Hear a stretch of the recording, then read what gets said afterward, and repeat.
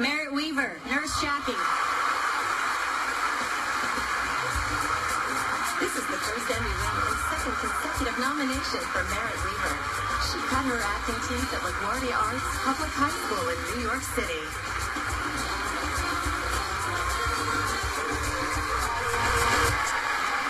Thank you so much. Thanks so much. Thank you so much.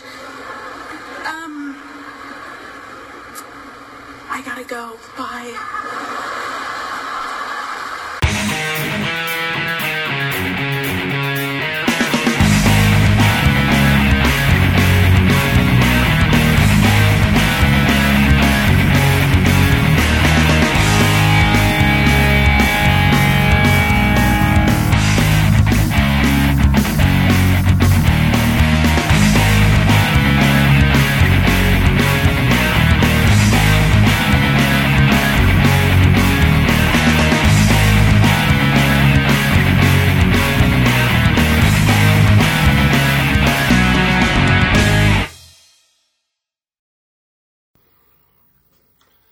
We are winging it today. On a wing and a prayer, yeah. Slice and dice number 11. We assume. Yeah, we think We so. think.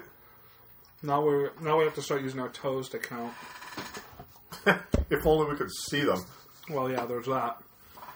So, podcast number 11, official podcast, popninjas.com. Yeah. Been a while. Yeah, well, I'll take ownership for the missing week I'll blame you. because I was in Mickey Mouse World. So, but let's be honest, what's really been a while is a movie-based podcast. We've been 5 weeks since the last one of those. Well, what did we do last time? TV. We had no movie Oh, to yeah. cover.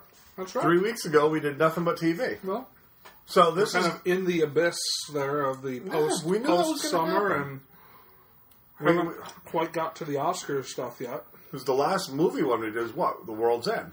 Yeah. And there was nothing after that. Well, Certainly there's other movies, but we live in East Bumfuck. We live in Portland, the little city that can't and doesn't get no, any the little limited city release that films. won't. Right. Nothing limited release rolls out up here. Very. So- No, yeah, very, very rarely. So yeah, there's plenty of limited release stuff out, but until they hit VOD, we're screwed. Anyway, so I figured we could talk a little bit about the Emmy Awards from last week. I only watched physically watched the first hour of it Yeah, I didn't watch any of it. because Breaking Bad came on at that point, and well, fuck the Emmys. Which is interesting because there's a show that should have pretty much dominated the Emmys. There you have it.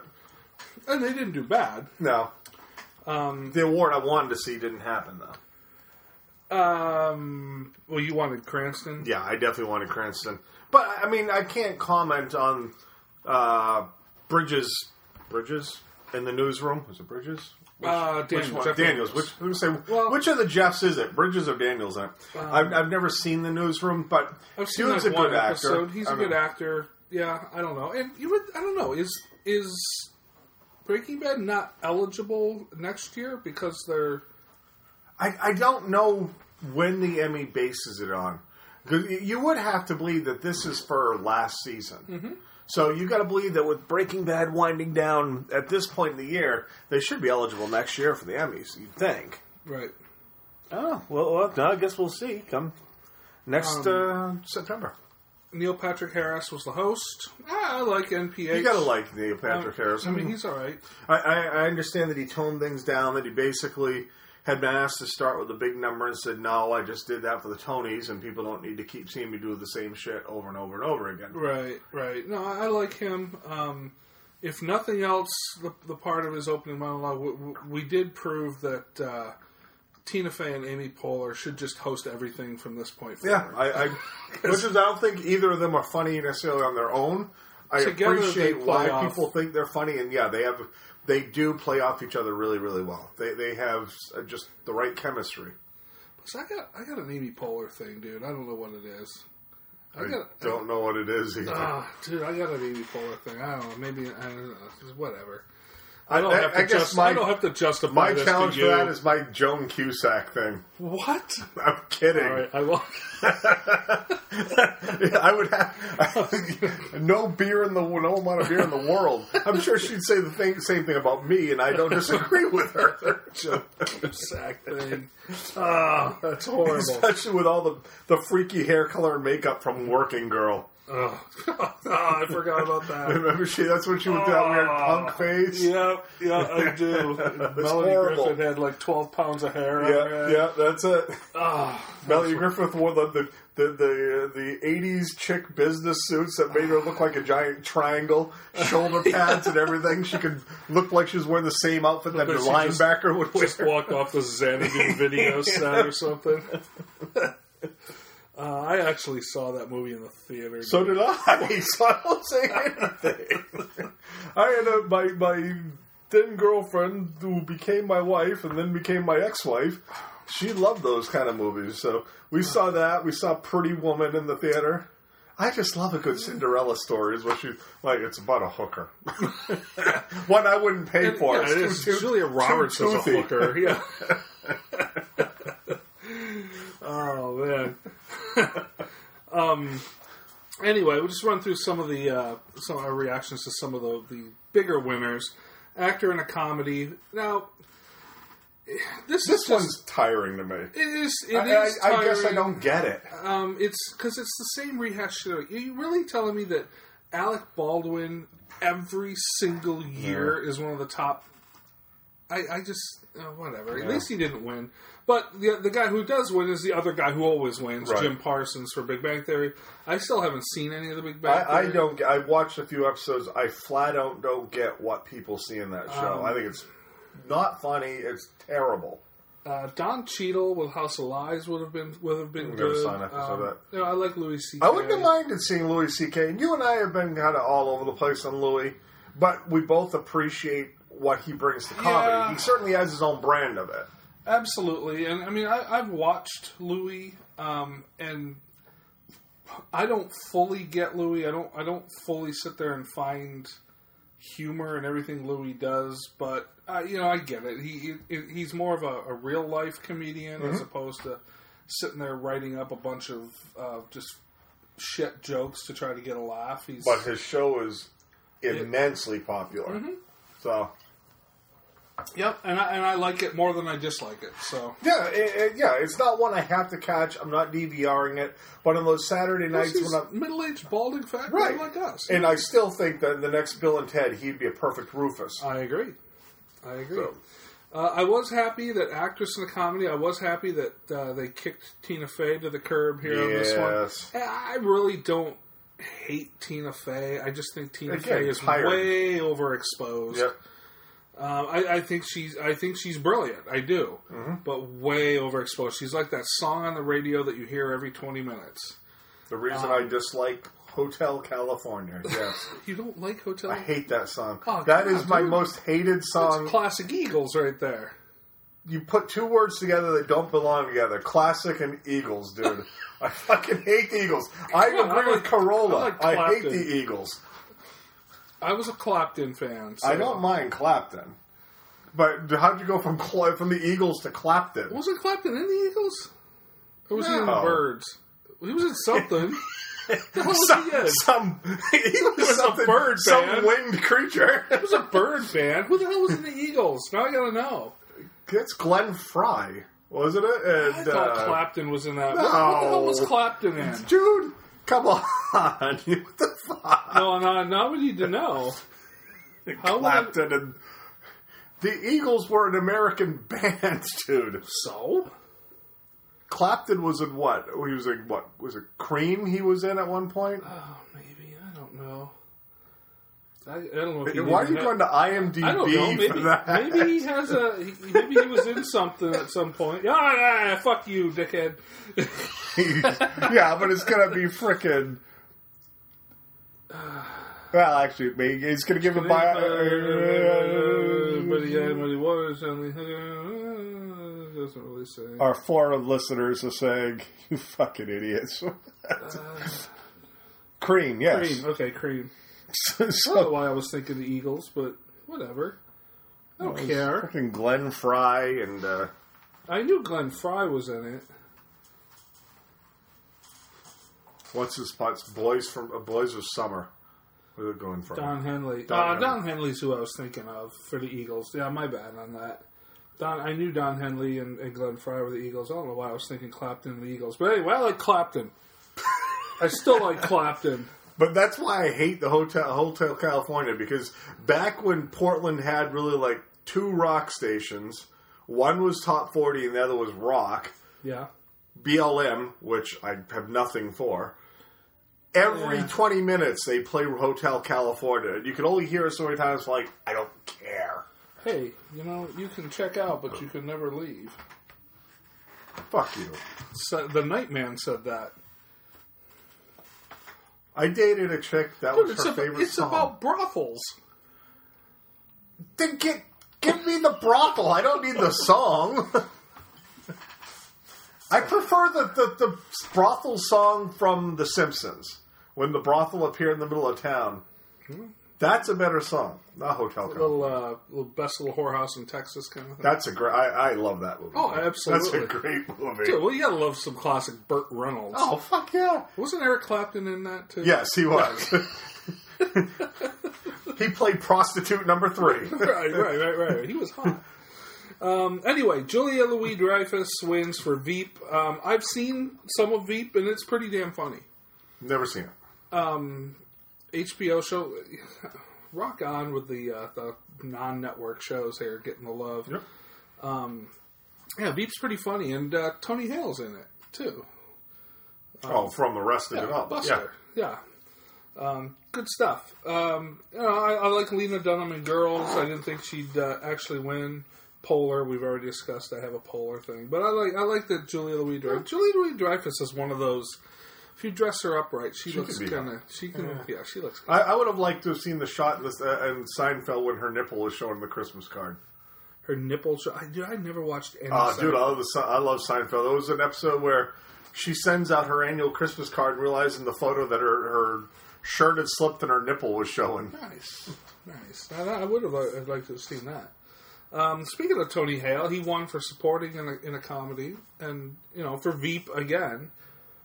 Which is awesome because he knocked out 3 of those Modern Family douchebags. I've never seen one episode of Modern Family. I have no desire to I've ever see intentionally not seen it because now. I think they're all a bunch of fucking entitled douchebags. I don't care to see it. They just read too many of their damn press clippings of how great they are, and that's how they carry themselves. Yep.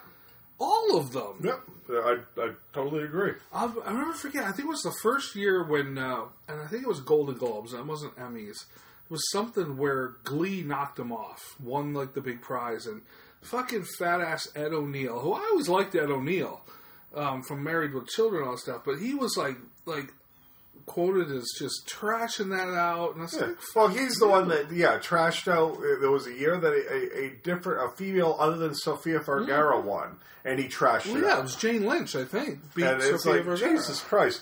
Now I'm not a big Jane Lynch person because I think it's a one-trick pony. But she's good at what she does, and you just don't take it to that level. Yeah, well, exactly. It's still there's still a professional courtesy here. You're still trashing out one of your peers who had absolutely no control over beating the girl from your show. And the fact of the matter is, you probably have to work with it at some point because Jane Lynch is in everything. Yeah, to me, Ed O'Neill has sort of turned into like a Chevy Chase. Yeah, he's that angry, grumpy fuck. Although I'm sorry, I don't think Chevy Chase has an ounce of fucking talent in him. I think he's a product of Bill Murray and Dan Aykroyd. And he took over in a slot that was a guaranteed home run. Yes. Anyway. Did I like Chevy in the vacation movies? I did. Well, yeah, but I would contend that anybody could have played that role. Yep. I mean, that was all script driven. I agree. Supporting actress in a comedy, Merritt Weaver for Nurse Jackie. I've never seen Nurse Jackie, but did you hear or see about her acceptance speech for this? No. This was a complete upset. They really thought one of the Modern Family people would have taken her, even Mayim Bialik for Big Bang Theory. And she was completely stunned. She went up there and she's like, thank you very much. And then she's fumbling around. She goes, I gotta go, bye. Oh, yes, I did see that. Yeah. It was considered one of the shortest speeches It was ever. 16 words. And then right after they cut to Neil Patrick Harris up there, he goes, best accepted speech ever. I gotta go, bye. So, I like it when the underdogs win, especially when they're up against a bunch of Modern Family stars. I love Anna Klumsky, because talk about a little girl who's grown up into be... She was My Girl or something? My Girl. Yeah, My Girl. She's grown up to be quite a specimen, dude. And kept her name Klumsky, oddly enough. Yeah. Behind the Candelabra wins miniseries or movie, which was probably a given. But Top of the Lake is on that list, though. Top of the Lake, if you haven't seen it, it's streamable on Netflix. You saw it? Brilliant. I've seen it. Oh, really? I thought you were kidding again. Was Clapton in that? Yes, he was. He played the crocodile that was in the He lake. played the eagle. Yes. No, Top of the Lake is streamable. That is. What is it? What's it about? It's like a 7-episode Australian. This saying miniseries, to my knowledge, it's not a one run. They're talking about bringing it back, I believe. I could be pulling this out of my ass. But it was a 7-episode run. It's kind of like The Killing set way out back Australia. The Killing got canceled again. Yes, it did. Which just sucks because it was a great episode, a great season. But yeah, it doesn't surprise me. I didn't really engage. I was about to get into a Twitter war with some douchebag about The Killing, and because all they were talking about, the guy tweeted something about like, thank God The Killing was killed again, and I'm like, so I go back like, why do you care that The Killing was canceled? He goes, because it was a crappy show, and I'm thinking like, then why are you watching it? What do you care that The Killing is on? Is AMC the only station you get, douchebag? And why is it a crappy show? Well, you know what? I don't even care if you think it's a crappy show. But how about, I think you're wrong, but I don't care that you think that way. But, so watch one of the 300 other fucking channels you have for that 1 hour a week that show happens to be on. Because there's a lot of people who actually like that show. But it's that type of fucking arrogance that just pisses me off to no end. Great, that show needed to go. Why the hell did it need to go? Because you didn't like it? Seriously, those kind of people just fucking piss me off. The whole internet flame boy thing, I don't get it. He proved his point. He argued with you one line. He feels better. I guess. He argued from the winning side, which he knew was the winning side before he even made the comment. Right, yeah. He argued with me in 140 characters or less. Right. That's awesome. You're a douchebag. So yeah, Top of the Lake, though, I could recommend that to anybody. It's very R-rated because Australia really doesn't... And each episode's like 50 minutes a piece. Wow, one of the chicks from Mad Men is the main character. He plays like this chick who was born in Australia. Jones. No. And goes Jones, Christina Hendricks, and there's that other Kate Moss. Moss. Yeah. Well, it's not Kate Moss. But no, it's a Moss. Elizabeth Moss. That's her. Yeah. And she basically goes stateside and comes back to work to return to her job in the police department. This way out back section of Australia, where it's just basically all these people have thousands and thousands of acres. They pretty much do whatever they want and keep whatever secrets they want. Right. So. Okay. Definitely. We should make sure we're still recording. We're recording. Hey, yeah, this has been gold. Right, absolutely. People are still laughing about you and Clapton. So. Well, sometimes in the past... Oh, I know. We've seen times where it just stops and we don't even know it. And we keep talking like, son of a bitch. So anyway, Behind the Candelabra, I haven't seen it. I'm thrilled that it won. I really am. But to me, it was like you said, it was kind of a given. American Horror Story, I still don't know how they're getting away with the miniseries movie there. I can only think it's because they're changing up people's roles every year, so it really plays like a miniseries. And then they, even though it exists, I guess it's as good as any. I don't think it's certainly not worth it. But Behind the Candelabra, dude, as much man love is in that, I loved it, dude. I thought it was great. But I like Soderbergh. Most of Soderbergh. I don't like all Soderbergh. I thought Haywire sucked, but Which is funny because there's a bunch of people coming out talking about how great that movie is right now. And yeah, I remember when you and I need to revisit we watched it. that separately at the same time. It's the same night because I can literally remember it was the day before we went to buy our tickets for Hailstorm last year. And we're talking about the way to Boston. That piece of shit Hailstorm? Well, that thing was Haywire. We're like, that was horrible. Oh, yeah. I didn't like the first time. Maybe I need to revisit it. Oh, I'm not. That one I didn't like, and what was the was it Contagion? I thought was that was a real. But Soderbergh's known for slow burns. Yeah, that was but a real then you slow look burn. at Ocean's 11. You look at Aaron Brockovich, which was a great movie. And what was the one from earlier this Side year? Effects. Great I love movie. Side Effects. Yep. And I like Behind the Candelabra a lot. And segues right into the fact that Michael Douglas won an award there, and I'll give him and Damon a lot of credit because there was a lot of lip locking and crotch grabbing of each other in that thing. It was great because Douglas. How do you think Kirk Douglas would have felt about that? He won his award. Michael Douglas went up there and says, "Matt, half of this is yours. Do you want top or bottom?" That was great. That's a great line. I don't know. Matt was the bottom in that, wasn't he? He was the power bottom, right? Yeah. pretty much. What else we got? Getting into the drama categories. Hello. Reality's actually, because The Amazing Race has pretty much run away with things forever, and The Voice pulls it out. And yet not you Project Runway for more criticism host. for it. With Heidi Klum. Yeah. And The Voice won the actual series, but yeah. The Amazing Race always seemed to get that. The Voice, I think, has bitch slapped American Idol. American Idol is just a sideshow now about who the it's about you the can't judges. even remember who the fuck wins any given season anymore. And I lost interest in that years ago. I watched a couple of years. I was passively interested in it, but And X Factor really hasn't ever been anything in the States. It's all the same shit. I don't know why we need it all. We don't. But they're popular. The guest actors and people we've never seen in those roles. So. In none of those shows that we've ever seen. Let's see what we got. Too much shit. Variety series. Variety series don't even really exist anymore. Not like we remember.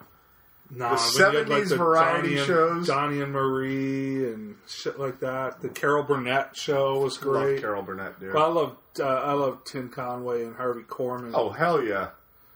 Especially when Conway would get Corman laughing and shit. Yeah, and they'd keep the camera rolling because everything was live. For Christ's sakes, how far down is this freaking... Just scrolling down and I'm finding a single bunch of camera stuff. It's got to be at the bottom or something. What are you looking for? The drama categories. Well, apparently not. Apparently we just went by them. Because all we saw here was the comedies, and I'm looking for It's not further up the top then. This is all stuff that's right now are. Yeah, but I was scrolling down as we were talking. Commercial. They actually have an Emmy for a commercial. That's how sad things have gotten.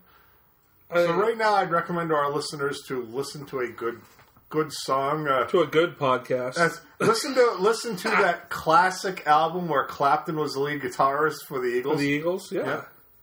Well, apparently it is up here somewhere, but see, that's all comedy shit. Oh, there it is. It's over to the side, so I didn't even notice it. That's rude. All right, so now, back to our show.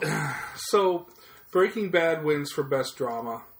I got no issues with that whatsoever. That said, though, there's some freaking heavies on that list right there. I mean, there usually are. I 3 of those I watch religiously. Yeah, absolutely. I mean, Game of Thrones and Homeland. Yeah. Jesus Christ. But I think Breaking Bad's just in another class by itself this year. I mean, and there's just no way you could even get through this legitimately without giving that away. Oh, hell no. No, it is by far the best thing going. Cranston did lose out in drama. to Jeff Daniels for the Newsroom. I saw one episode of the Newsroom, so I really can't comment on how well Daniels plays the role. I would have liked to have seen Cranston win. Sure. John Hamm, that's kind of like the whole Alec Baldwin in a comedy thing. He just gets nominated because that's easy. Yeah. But that, again, for all we know, they could be Breaking Bad in next year's Emmys too. So yeah, and with the way this season's going, you could certainly see an argument for Bryan Cranston to get nominated easily. Right. So. Would have liked to have seen Vera Farmiga win in drama actress. I was hoping for that. Claire Danes is starting to... I mean, she's fine in Homeland. I personally don't think she's the best part of Homeland. Oh, no. But... It's Damian Lewis is my favorite part. And Saul, dude. Mandy Patinkin. Yeah, I was going to say the beard. Didn't he win, too? Didn't Patinkin win? I thought he did. If it is, it's supporting. I don't think so. No, he got nominated. He lost to Bobby Cannavale. Oh, that's right, Bobby Cannavale. Which, I've watched Boardwalk Empire. I haven't seen anything recently. I kind of wanted Jonathan Banks to win just because my friend Joanna, that's her dad, which was pretty cool. So she put a lot of, pictures from backstage at the Emmys up on her phone and stuff like that. It was pretty cool. I like Mike anyway. Mike is awesome. Sure. Talk about a murderer's row though, right there with dude, it's horrible. Aaron Paul, Dinklage, Mandy Patinkin. That's just just throw a dart to see who you want to pick to win there. Actress in a drama, we said Claire Danes. Supporting actress Anna Gunn. The thing is, I actually don't mind that. I like most people, don't like Skylar, but to me that's a testament to how well Anna Gunn plays the role. Absolutely. She's perfect in the role. And she definitely plays her in such a way that you can't like Skylar because she spins everything. She plays the victim whenever she possibly can, yet she's lived a life very happily. I think that was to be honest with you, I think that was the right choice here because... Maggie Smith's Maggie Smith. Amelia Clark is great in Game of Thrones. I don't think she gets enough. I don't think there's enough there. No, you'll go whole episodes where she's not in it. Yeah, she gets maybe 5 minutes of screen time on average per episode. Certainly, she's one of my absolute favorite characters from Game of Thrones. Yeah, but yeah, it's very limited screen time. Now, same thing for Baccarin in Homeland. Yeah, especially last season. There's nothing to do there. No, she basically is the fucked over, wife, but working towards ex-wife. Right. So those are the big ones. So but then, of course, Modern Family gets a fucking win for comedy. Well, I mean, yeah, that's unfortunate, especially when you give 2 acting categories to Veep. Would have been good to see Veep win that. Yeah. I know Girls won the Golden Globe. But whatever. Fuck you, Modern Family. I don't care. Now that they won that, they're gonna hold out for $2 million an episode each. But at least their heads will just get fatter. Breaking Bad got for best drama, and that to me is huge. Yep. Good win for people that deserved it. But now we can put our sights on the Oscars. We're hitting that season. We are now, 5 months out from the Oscars themselves. Mm-hmm. So within the next, about 2 months from now, we'll start really amping up towards that. Yeah, and we have 3 months of Oscar bait movies to watch, which I love this time of year. So do I. For that reason alone. That makes me gay, probably. That's one on the list that's kind of that, and the fact that I rooted for Behind the Candelabra. Yeah. And you saw Bananarama. I did. We'll always have Bananarama. We will. That was our day. So, clowns. Let's talk about clowns. I hate clowns. Clowns are what a... That's a gateway drug to pedophilia. Well, it is. Clowns, at some point, clown went awry. Because when you're 4... No, didn't like clowns then either.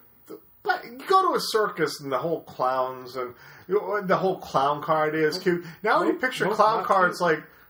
How many little kids are they trying to steal and hide in that little clown car? Yeah. Clowns are fucking just wrong. Yeah. Clowns are creepy and stuff. Well, anyway, the only thing creepier than clown is probably guy in clown makeup. Because... doing non-clown things. Yeah, exactly. Just being, it's not like if you're grabbing the seltzer bottle or holding the horn, that kind of thing. At least you're partaking in the clown arts, right? Okay. When you start, like you said, doing non-clown things as clown. That's things become a little more troublesome. Right. So we have the Northampton clown, the clown in England who was terrorizing, quote unquote, the village of Northampton by just sort of popping up in random places in the village, including like street corners, including people's driveways, looking in their windows.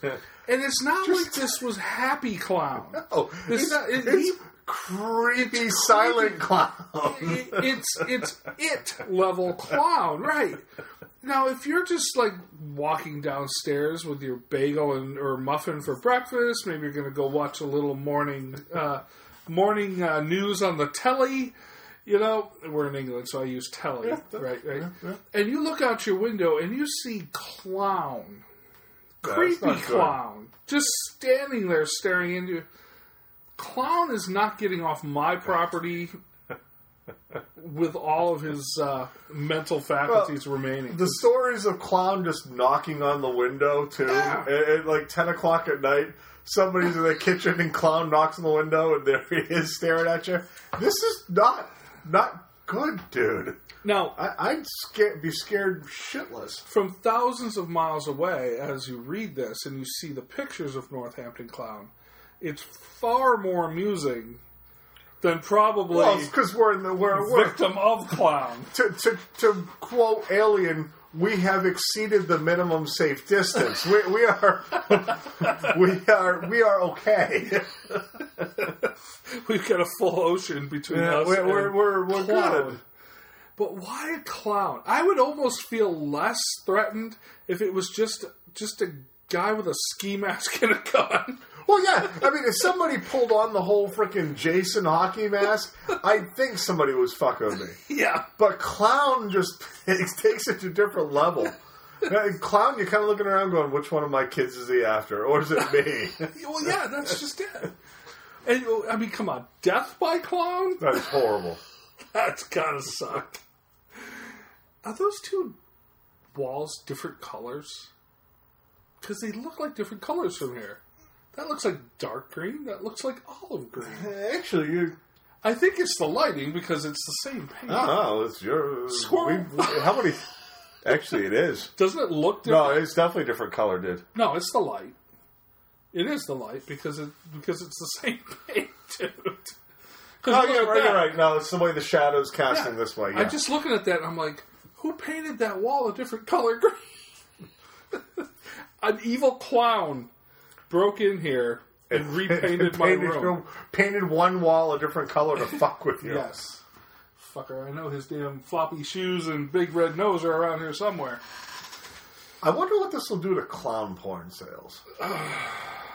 Clowns are in again, apparently. Yeah, dude. And again, we need a rebirth of clown porn. No, we don't. Yes, we do. Eric Clapton starring in... Bozo Goes Balls Deep. Yeah. Yeah, exactly. He wrote the soundtrack for that. So, let's just stop talking about clowns because clowns suck. Well, the thing is, though, we do need to... There's the person who was the clown. Has he ever actually come out and said, I'm the clown? Well, no, I haven't heard that. Neither had I. But I heard they were trying to attribute it to... There was some, some carnival thing going on in town. They thought some random person was trying to self-promote it, maybe. Mm. But that also is a good way to try to ease people's fears, too. Granted. But Well, that ain't ease my fear at 10 o'clock at night when clown raps on my window. No, that better never happen to me. That better never happen to me at all. No, apparently he got on some Facebook stuff and like said, "Oh, my intention was never to scare people. It was, clowns are happy people." No, No, they're not. No, clowns are pedophiles. Okay, that's what clowns are. Stop The only dressing. thing worse than clown is clown and panel van. Yeah, then you're in trouble. No doubt. Stop dressing as clown and just staring in people's windows. Clown.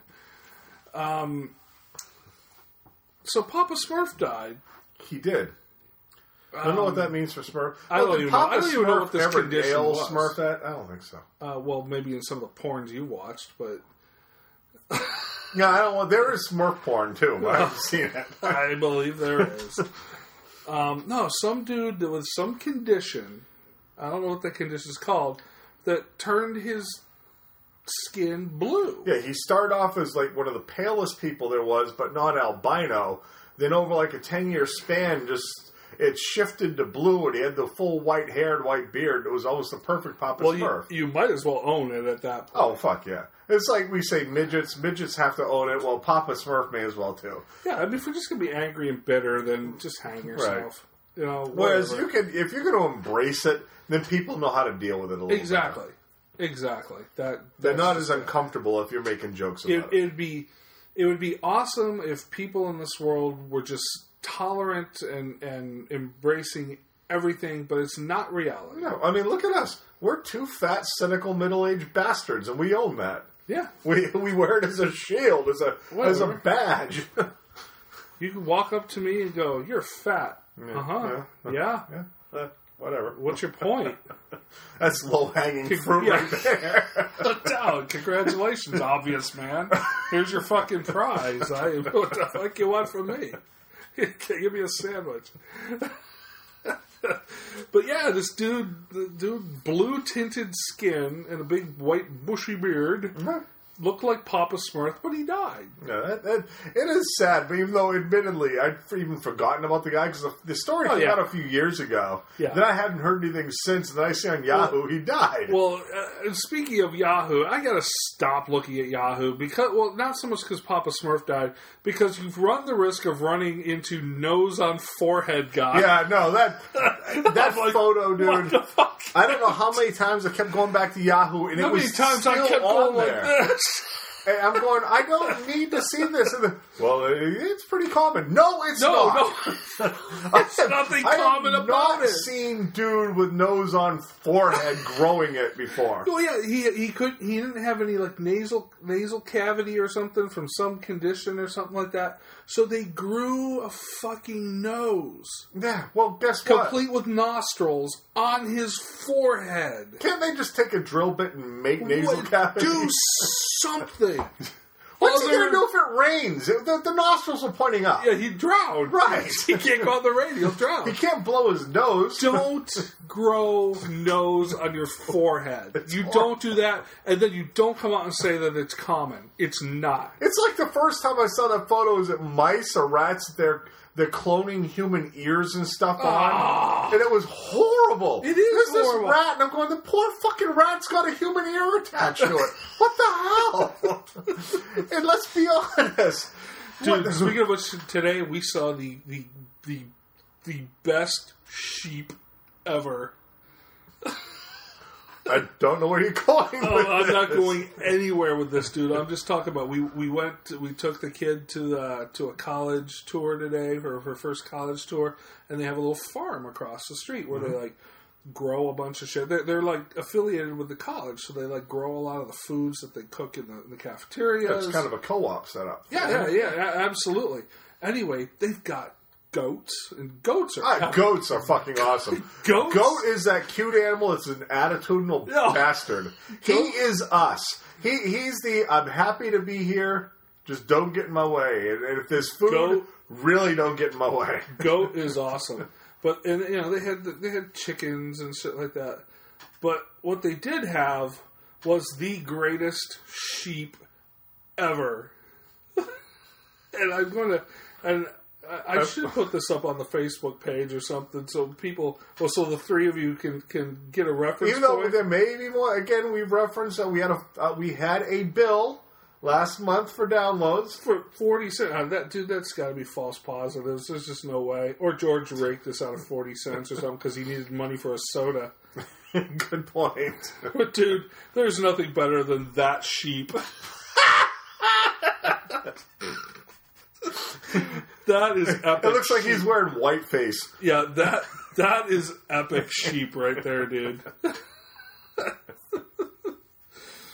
You gotta love sheep. Dude, farm animals, period, to me are awesome. Cows have that, who gives a shit kind of look. Yeah, cows. Alpacas. Llamas just are fucking... They had a llama. Llamas are awesome, dude. Yep. Talk about attitude. Oh, Jesus Christ, yeah. They just... They don't care about anything. Tina, come eat your ham. All right, let's break here. We'll come back with a little... And by break, we mean we're out of beer. Beers. Yeah. We need more beer. All right, we'll be right back. Here goes. Start with obvious. Excuse me, is that your nose or did a bus park on your face? True, when you were born, the doctor turned around and slapped your mother? If I had a dog with a face like yours, I'd shave his ass and teach him to walk backwards. What'd you say? I'll use small words that you'll be sure to understand, you warthog-faced buffoon. You pompous, stuck-up, snot-nosed, English, giant, twerp, scumbag, fuck-faced, dickhead, asshole! You stuck-up, half-witted, scruffy-looking nerve herder! You clinking, clanking, clattering collection of collisionous junk! Okay, so we haven't done a douche of the week in a while. We figured it's time to do douche of the week because it was too easy just to hand it to Justin Bieber every week. Yeah, and a couple weeks ago, Jaden became douche worthy, but we didn't podcast then. Yeah, when he basically tweeted out that school's unnecessary and everything else. Fuck you, you know entitled. You're unnecessary. Is what you, Jaden Smith. You and your whole family go fuck off. Yeah. Totally entitled, has no idea what any of this means. Yeah, like you have a clue. But anyway, he's not the douche this week. Not the douche this week. And we don't know this guy's name. We're just going to call him Priest. Whoa. Yes. And you may or may not have heard this story. A lot of the morning drive time news shows picked it up. Morning shows picked it up. A priest somewhere in the U.S., and I can't remember where. Oh, thanks. Mm-hmm. Threatened to stop a wedding ceremony because the photographer was behind him snapping photos of the bride and groom that were standing in front of the priest. So it was basically you were seeing the back head of the priest, and then you could see the bride and the groom on the other side. And apparently he didn't like the clicking from the cameras or whatever it was, and he turns around and goes, "Please leave." Mm-hmm. It's a solemn assembly. It's a solemn assembly, and he rolls on to go about like this, in the face of God and all this kind of shit.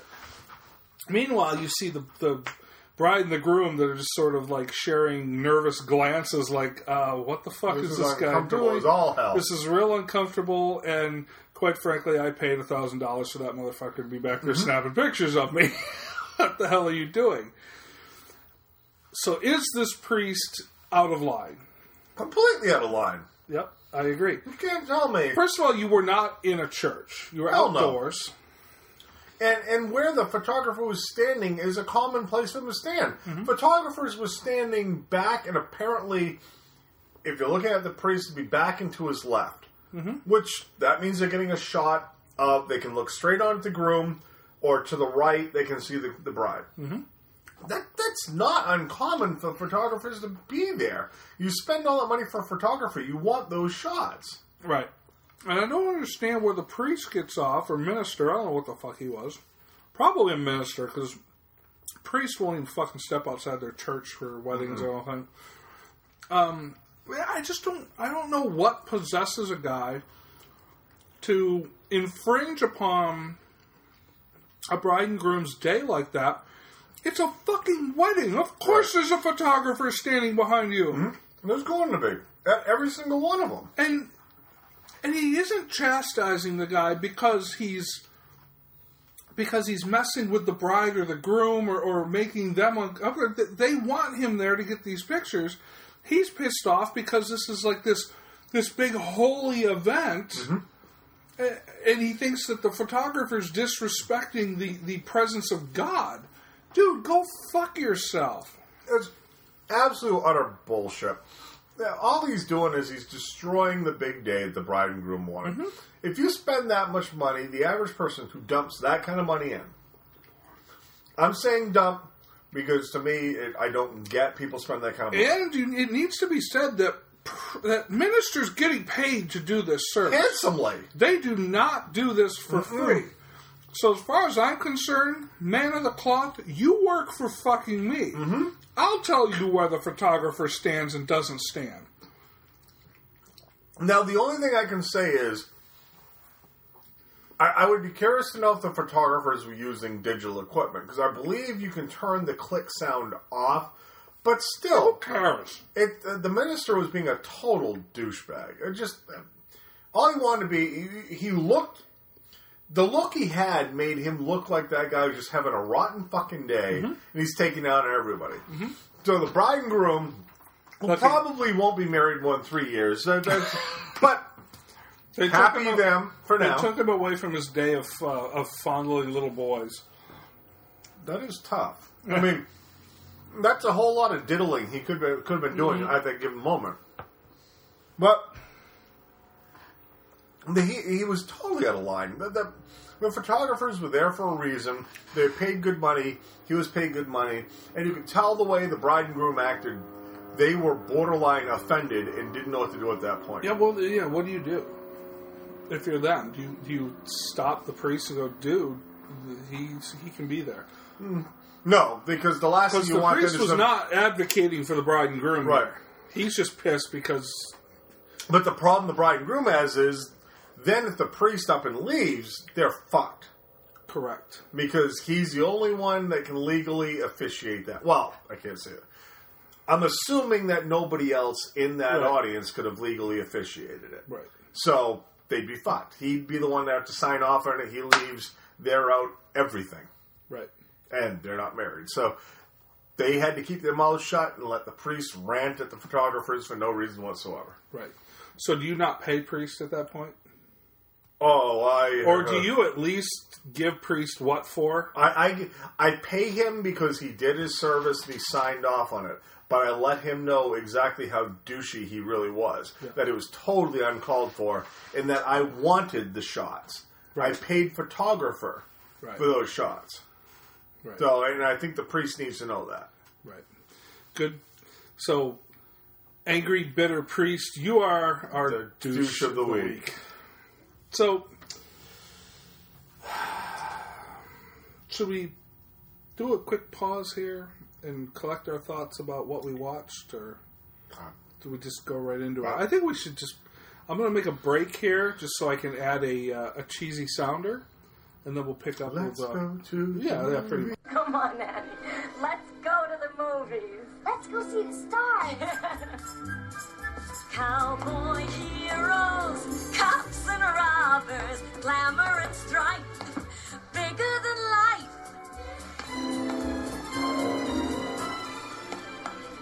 Sitting in the darkness, what a world to see. Let's go to the movies, Annie, wait and see. So, you've watched movies. I've watched movies. We watched movies. We've watched TV.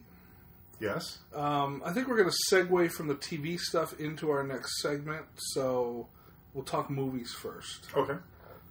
By all means, fire away. All right. So I've seen 2 movies this week. And the first one I'll start with is Drinking Buddies, which I want to see. It's a little film starring Olivia Wilde, Anna Kendrick. Giggity. Are they both giggity in this movie? Oh, yes. Ron Livingston, who most people know from either Office Space or his burger from Sex and the City. and Jake Johnson, I believe his name. The guy from New Girl. Yes. Yeah. And basically, Olivia Wilde plays the only chick working for a microbrewery, and she is that chick any guy would give his left testicle to hang around with. She's fucking cute, hot, loves throwing the F-bomb down, loves nothing more than hanging out with the guys, going out for beers after work, shooting pool, staying too long, and just being one listening of the to old Eric Clapton Eagles albums. Exactly. She has all of them. Right on. And her closest friend in the microbrewery is Jake Johnson. She's dating Ron Livingston, who, if you remember him from Office Space and That's It, he's a cool guy. If you've seen him in anything else since, he always plays the same character. He's that guy who's way too bookish, way too into himself, slightly kind of arrogant, very aloof. It's just the way he comes off, but he nails it because that's what he always plays. So clearly not the right fit for this kind of chick.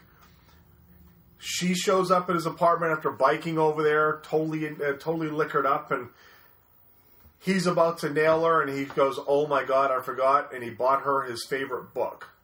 And it was like a self-help kind of book for her to read. That kind of guy. And she wants nothing more to sit and have a beer, and let's pop a bottle of white wine and play jazz music and have a nice quiet evening. That kind of douchebag. He wants that? He wants that. It's that kind of douchebag. You know, and she's the perfect woman. Got a whole drawer full of wool caps somewhere. And that's the kind of... If you ever saw Sex and the City with Berger, he's Berger to a T. Jake Johnson has the opposite situation. Well, let me rephrase that. Jake Johnson is the male version of Olivia Wilde. Got it. And he's dating Anna Kendrick, who's dating a chick who's the same as Ron Livingston. Unfortunately, it's Anna Kendrick, who I've read enough with her, I can't buy her in that kind of role, because she is the epitome of the cool chick. If you ever read anything with her, you see interviews with her, and maybe I'm giving her a little bit of love, because not only is she hot, but she's local. But it's Anna Kendrick. And, of course, they go for a retreat to Ron Livingston's family's private lake house or something.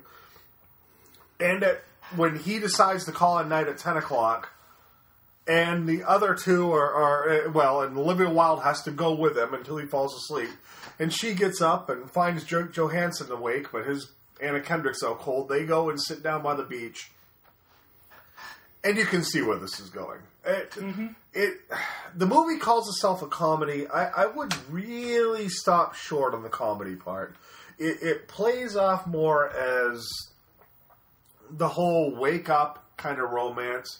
Wake up, it's staring you in the face. The problem is, how many of these movies have you already seen?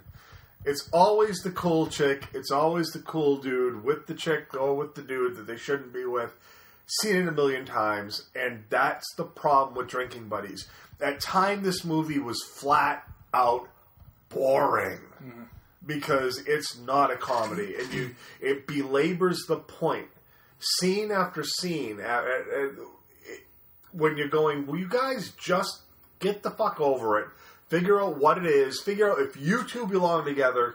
Cast the others off and move on. And you're saying this 30 minutes into the movie, and it's 90 minutes long. Selling point for the prurient interest, Olivia Wilde topless scene. She has one. Other than that, I would struggle to truly recommend it. I can say this. If you're looking for that romantic kind of comedy and you don't mind that kind of movie, or you just flat out want to give some love towards Olivia Wilde and Anna Kendrick, you won't go wrong. This movie's not a bad movie. However, if you're really looking at that movie that'd be a fun Saturday night viewing, I can't recommend it that way. I'd give it about a 2 out of 5. That's disappointing. I've heard good things about it. And for some, apparently, it's playing off well. You read message boards, and it's all over the place. It's got a good rating on Rotten Tomatoes, but then you read people that don't like it, and they say kind of what I did, that at times it's just flat out boring. I literally fell asleep at one point watching this movie and had to rewind it, because nothing was going on. Right. Well, I spent an hour and a half of my life I'll never have back. And it's not that I went into this expecting that my reaction would be any different, but I've had an epiphany. I threw down finally on demand and saw Sharknado. You did that on demand? No. I didn't pay for it. It's okay. Thank God. Sci-fi. Sci-fi on demand. No, I didn't pay I'm like, whoa. Sci-fi on demand. Okay. And I knew what I was getting into when I saw it, and I know Sci-Fi, this is their shtick now, is let's see how stupid and cheesy we can make this stupid thing. Which is fine, I get it, but then I'm sitting there, I'm thinking, I mean, this finds all new levels of horrific and stupidity. I got through, I don't know, Giant Octopus versus Gatoroid or whatever the fucking one I did when Debbie Gibson and Tiffany threw down. Yeah. But I just wanted to see Debbie Gibson and Tiffany throw down. That's all I really had for that. And they had that scene in there. Absolutely. This one here, I knew it was just another one in a sequence of these shit movies, and I'm sitting there thinking to myself, you know what? I sit there and I completely trash out the fuckers who spend no time and effort trying to make these scary movies, epic movies, this kind of stuff. That's exactly what Sci-Fi is doing here.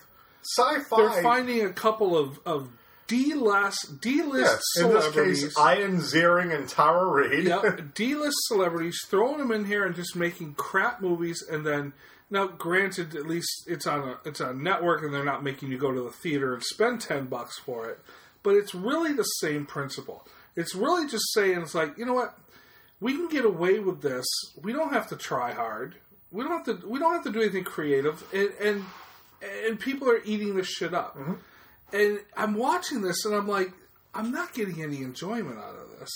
No, their movies to me are so bad they're not fun to watch. There's bad that's fun to watch. I love Birdemic, but Birdemic is a different kind of bad because you know that the director thought he had something, right, and he flat out didn't, right, and that makes it fun. On Sci-Fi, they know exactly. Sci-Fi, they know what they've got. But it would be fun if they would just make some sort of effort to like almost acknowledge the cheesiness. Oh, if they lampoon it. Yeah. That'd be a blast. Right. And they fall a little short of that. Now, I know they know they're making what they're making, mm-hmm, but they fall short of the lampoon aspect, which makes it just feel like a bunch of hacks just not trying hard. Yeah. And that's what this is. And I'm like, I don't need to see this. I don't need to see any more of this shit. Well, unless you're going to give me more Debbie Gibson and Tiffany rolling around in whipped cream. Oh, and that's all I need to see. I'll just watch that clip on YouTube. Yeah, just loop it. Yeah. Yeah. Yeah, dude, it's brutal. I mean, at times it's Birdemic level brutal. But not fun like Birdemic. But it wasn't fun. That was just Birdemic when you have the birds that look like those horrible old screensavers in Windows 95, the flying toasters, but they're the birds. And you're laughing your ass off. It's like Space Invaders. Yeah. Oh, God. I just didn't have any fun with this. Yeah. And that's what I think. I want to think that that's what they're trying to do, is just like have fun with the cheesiness.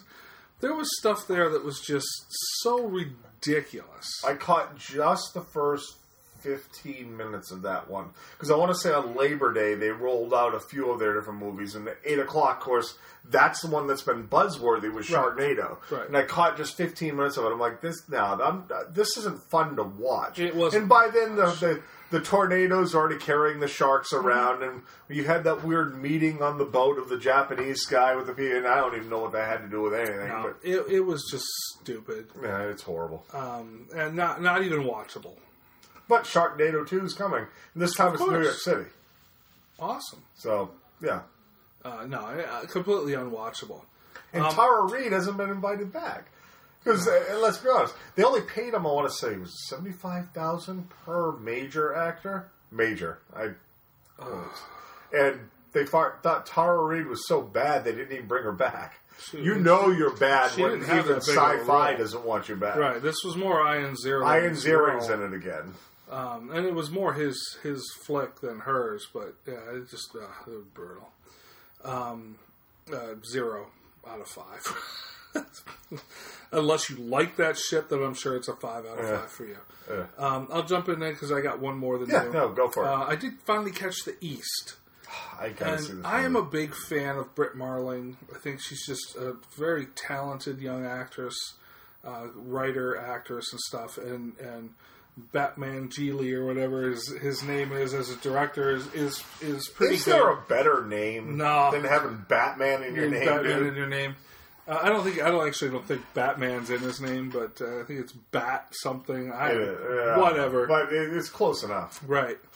The East was really good. I liked it. I think between Another Earth and Sound of My Voice, it's probably my least favorite of the Brit Marling movies, but still, I like those other two quite a bit. Mm-hmm.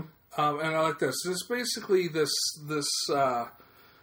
anarchy group that calls themselves the East. They're kind of like eco-terrorists. So there's really no reason to like any of these people, because they're basically just a bunch of wool cap wearing fuckers that like to go and try to attack major corporations. Like they go into they find a way into a big ball that's for a pharmaceutical company, and they basically poison all the people there with their own drugs and shit like that. Not kill them, poison them, but just make them sick. So we've proven a point. Man. Yeah. I know you really haven't. Yeah, so basically they're just anti-capitalist, anti-American big corporation, all this kind of stuff, which you know right there that I fucking hate you if you're that. Do I, I'm not going to get political here. Are there problems with big corporate America? Absolutely. They're isolated problems. The crux of capitalism is something we should all be fucking embracing and not trying to tear down, which is what people are fucking doing today. Oh, we're going fucking socialist in our country, dude. Yeah, they want it because it's me, gimme. Nobody wants to work hard anymore. But fuck it, I'm not going to get in. Don't even get me started. So anyway, Brit Marling is actually like a I don't know if she was CIA or something like that, but she's an agent who was tasked to infiltrate the East. And as she gets in there, and Alexander Skarsgård, Ellen Page, they're both part of this organization, and she starts getting like some romantic interest in Skarsgård's character and stuff, and basically her opinions start to change, and she starts to understand the East, and she's more like starting to side with them on things, and she doesn't turn completely that way, but and then things happen, things evolve. And like I said, it's really not a bad flick. It's constructed well. I'm not necessarily sure I'm on board with any kind of message they're trying to send here, but I also didn't feel like it was some sort of heavy-handed message. I didn't feel like that they were trying to cram down your throat that corporate America is bad and these wool cap wearing Occupy motherfuckers are good. I think they just used that as their muse in making this flick. I didn't feel like it was punching you in the face one way or the other, making you think one way or the other. It was just a story about these people and Brit Marling and her evolution with this group. I liked it. Like I said, I think part of it probably is just that because of the subject matter, it's my least favorite in her series, but her least favorite for me in this series still rates at about a 3 out of 5.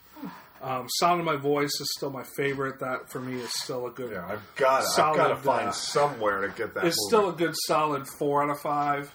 Another Earth is like 3.5 out of 5, and this one here probably falls. The East probably falls like to a 3 out of 5 for me. It's still worthy, still impressive to see. I still want to see what Brit Marling's going to keep doing next. Cool. Plus, she's Katie. Yeah, no, Brit Marling is not hard on the eyes. No. I'm up. So I caught a movie that was rolled on, I believe, at Sundance called Blue Caprice. Which I want to see. The story of the Beltway killers from... And I almost pulled this one off, too. I didn't end up watching it. Oh, you thought about it? Well, because I'm sitting there like, what's that fucker going to watch? Because I wanted to steal one from you. It was what, Isaiah, what's his name? Isaiah Washington? Maybe. Well, then I'm going to IMDb it because I don't want to leave it hanging like Eric I'm making... Clapton, I believe, was in Blue Some Caprice. black reference. Lionel Washington. I'm fairly certain it's Isaiah Washington. Fill in the blanks, people. No, it was Eric Clapton as... Eric Clapton as the car. He wasn't in the Cars, he was in the Eagles. Good point. No, that would be Rick Ocasek. Yes, indeed. I liked me some Cars. Isaiah Washington was the quote-unquote father, and Tequan Richmond was Lee, who everyone, if you don't remember, I believe it was in 2002, there was just this random killing spree in the Beltway around D.C. where just random people were being shot. They'd be pumping gas, and there was, 12, 15 different people shot. Yeah, and there was no connection, there was no pattern, and every day there were one or two more people that were shot. It was just 100% random. Cops didn't want to call it serial because there was no pattern to it. It was just like they were trying to fuck with people. And when they finally caught on, the people were driving a blue Caprice Classic, and it was a guy who was a 40-something former military African-American and his quote-unquote son that he basically brainwashed into thinking that people had this coming. And this movie doesn't do much in terms of the killings. The first shooting doesn't even happen until probably the last 20 minutes of the movie. Oh, let me backtrack. Really? The first Beltway shooting. When he's amping the kid up, there are other killings along the way. And that goes along with the story because now if you look at any news on it, it appears that they came in through Washington State and there were other deaths as they traveled across the country that the police are trying to link back to them. Doesn't matter. Father's already been sentenced to death. I believe he was lethal injection back in 2009. Kids serving many, many, many, many years in prison. He won't get death because the fact of the matter is he was a kid and they say he didn't know what he was doing. The movie spends more time on the quote-unquote father. And in this, they clearly show the kid, the guy was never the kid's father or stepfather or any of that. It was just that mom, I believe they were in Barbados, mom just packs up and leaves the kid because she decides she wants to go to work in the U.S. because there's money to be had. And this guy that became his father was just some random dude that everyone knew in this town in Barbados who was a U.S. citizen that had issues. And so the guy goes back and pretty much brings the kid with him and calls it his kid. And from the get-go, they show the guy's fucked up because he takes his three children and basically kidnaps them because there's a court order saying he can't be within X number of feet.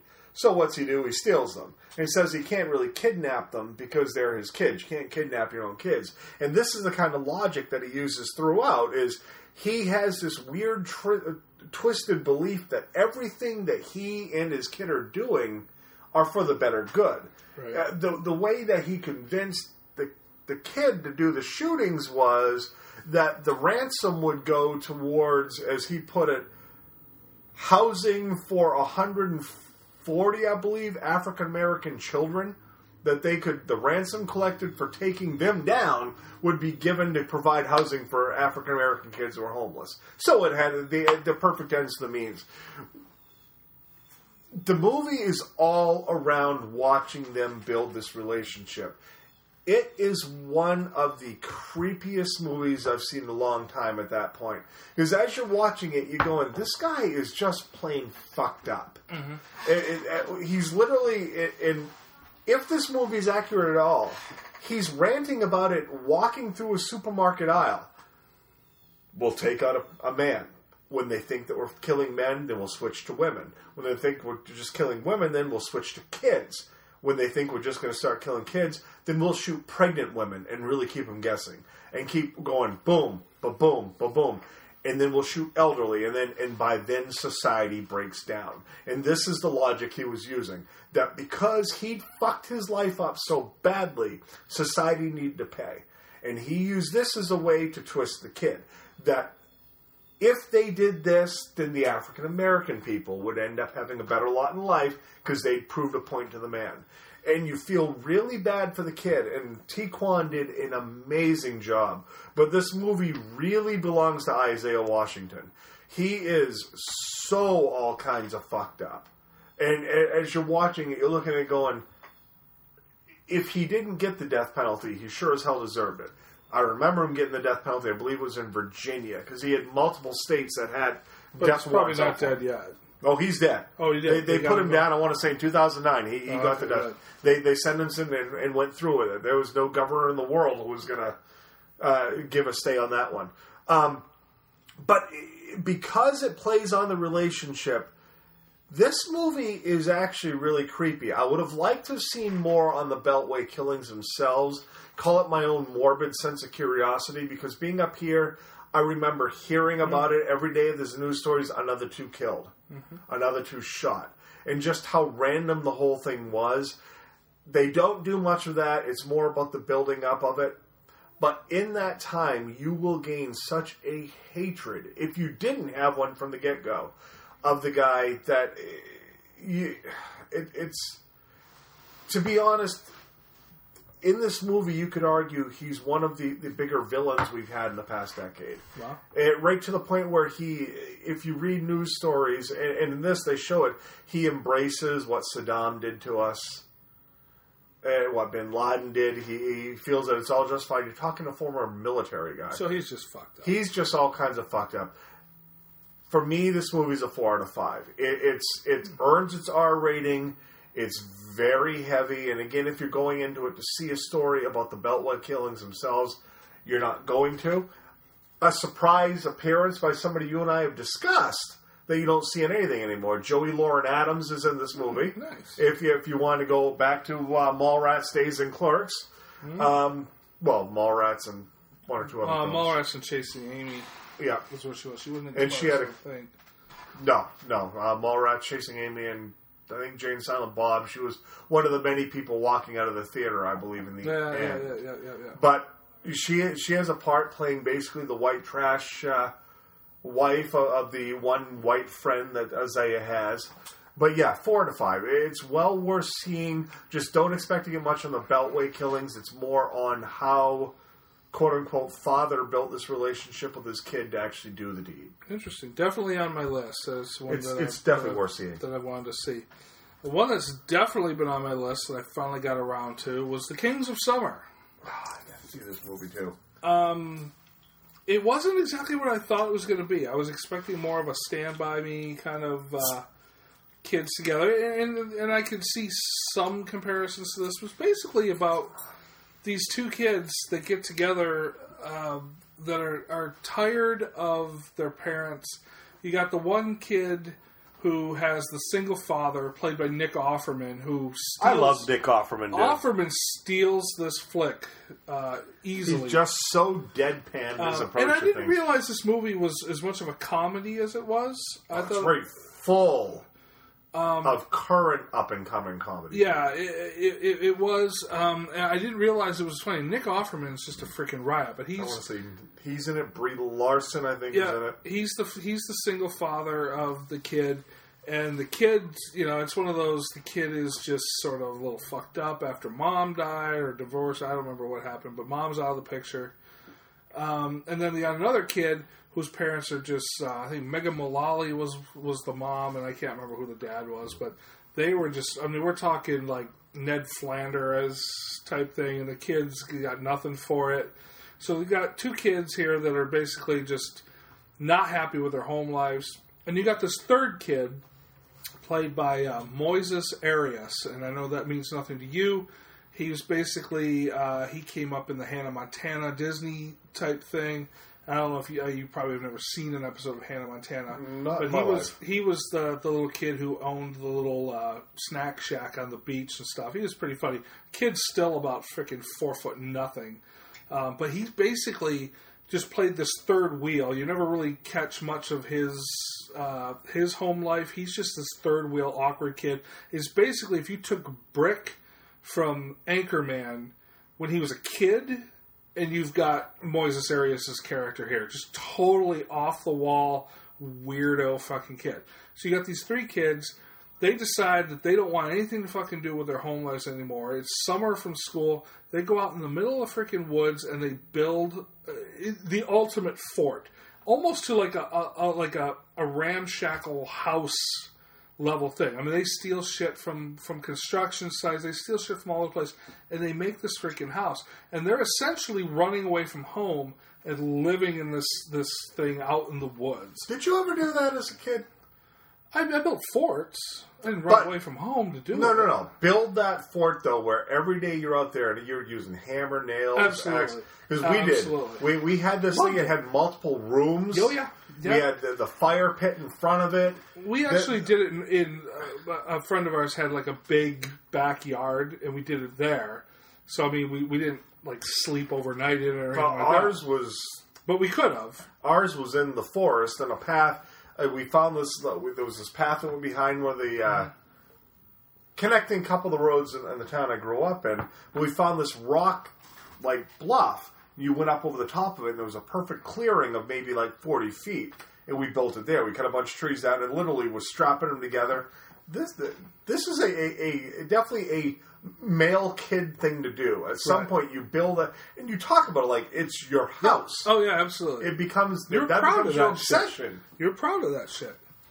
And then of course you would always, back when we were kids, it was always cool because the one kid who could like sneak the beer out of his parents' fridge and stuff and bring it there, it was great. Yeah, loved it. But anyway, these kids build this thing and they bring some girls out there and they party, and it's basically just them being content with themselves because they don't have to deal with their fucking parents and shit like that.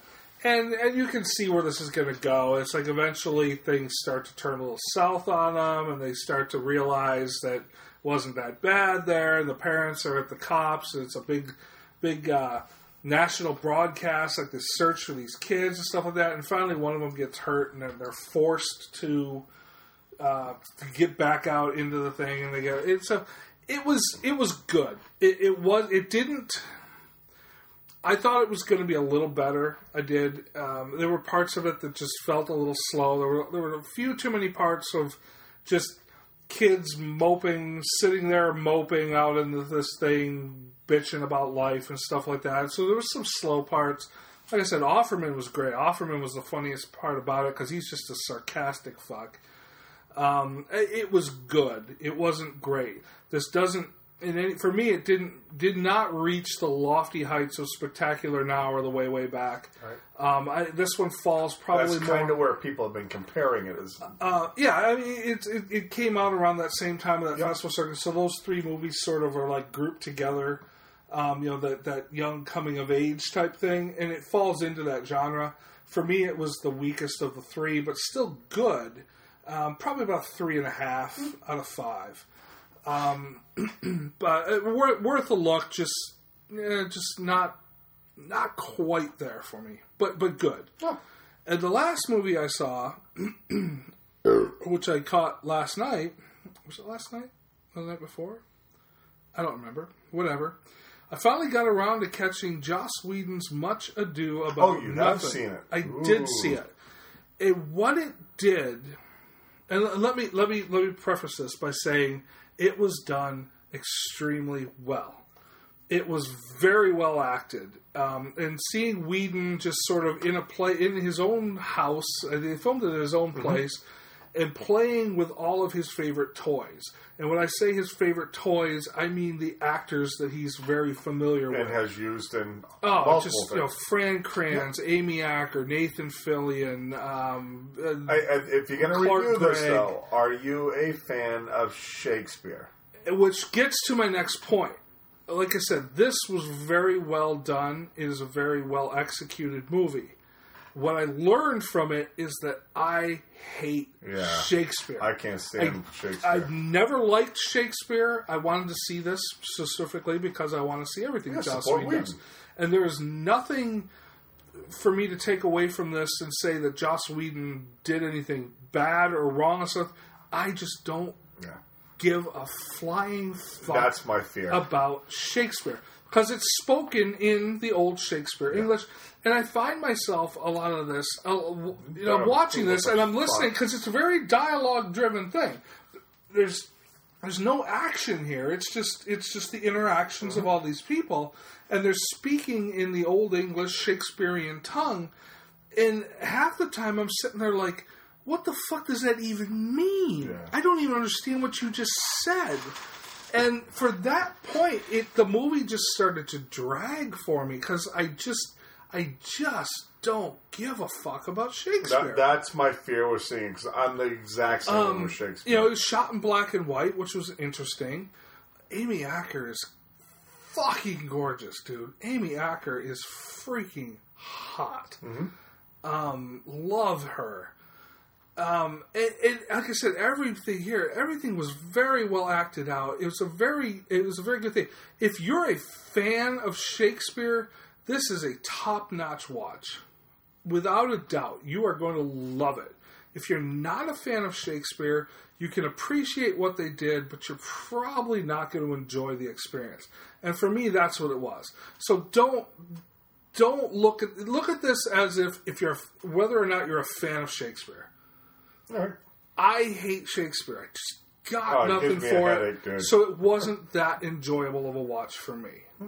If you like Shakespeare, Whedon knocks it out of the fucking park. Right. So, and to that end, I can't even give it a grade. It's because it's not fair to give it a grade.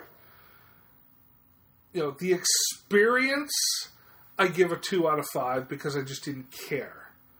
If I'm a Shakespeare fan, it's probably closer to a 4 to 5 out of 5 because it was well executed, well done. And considering the fact that it basically was an aside while he was in the middle of filming The Avengers. And 12 days just in his apartment with all of his buddies filming this movie. And the thing is, people like us, though, that don't like Shakespeare, we're quick to point out that just because we don't like it, I get why people like it. I totally understand that the way Shakespeare wrote things was just amazing. Mm. I just don't understand what the forsooths and all that shit even means. I find myself mentally checking out. Yep. I struggle, and you and I have joked about it, when there's a British accent. So if you're going to make me watch a Shakespearean scripted film, I'm fucked. Yeah. I will just be gone. The only one I can ever say I actually liked was Macbeth. Hamlet. The Mel Gibson Hamlet. That was actually our first view of Tim Burton's wife. Helena Bonham Carter? Yeah, as Ophelia. Mm. I love that, but because that was very set-driven, I could understand what was going on. It's the only way I understood it. I've never read Much Ado About Nothing, never had to in high school. I don't think I would get it. No, I mean, I got it. I was able to follow the story. I understood what was happening, but half the time I didn't understand what they were saying to each other. If you don't like Shakespeare, don't bother. Here's the question. How many people that claim to like Shakespeare really don't have a fucking clue what they're saying?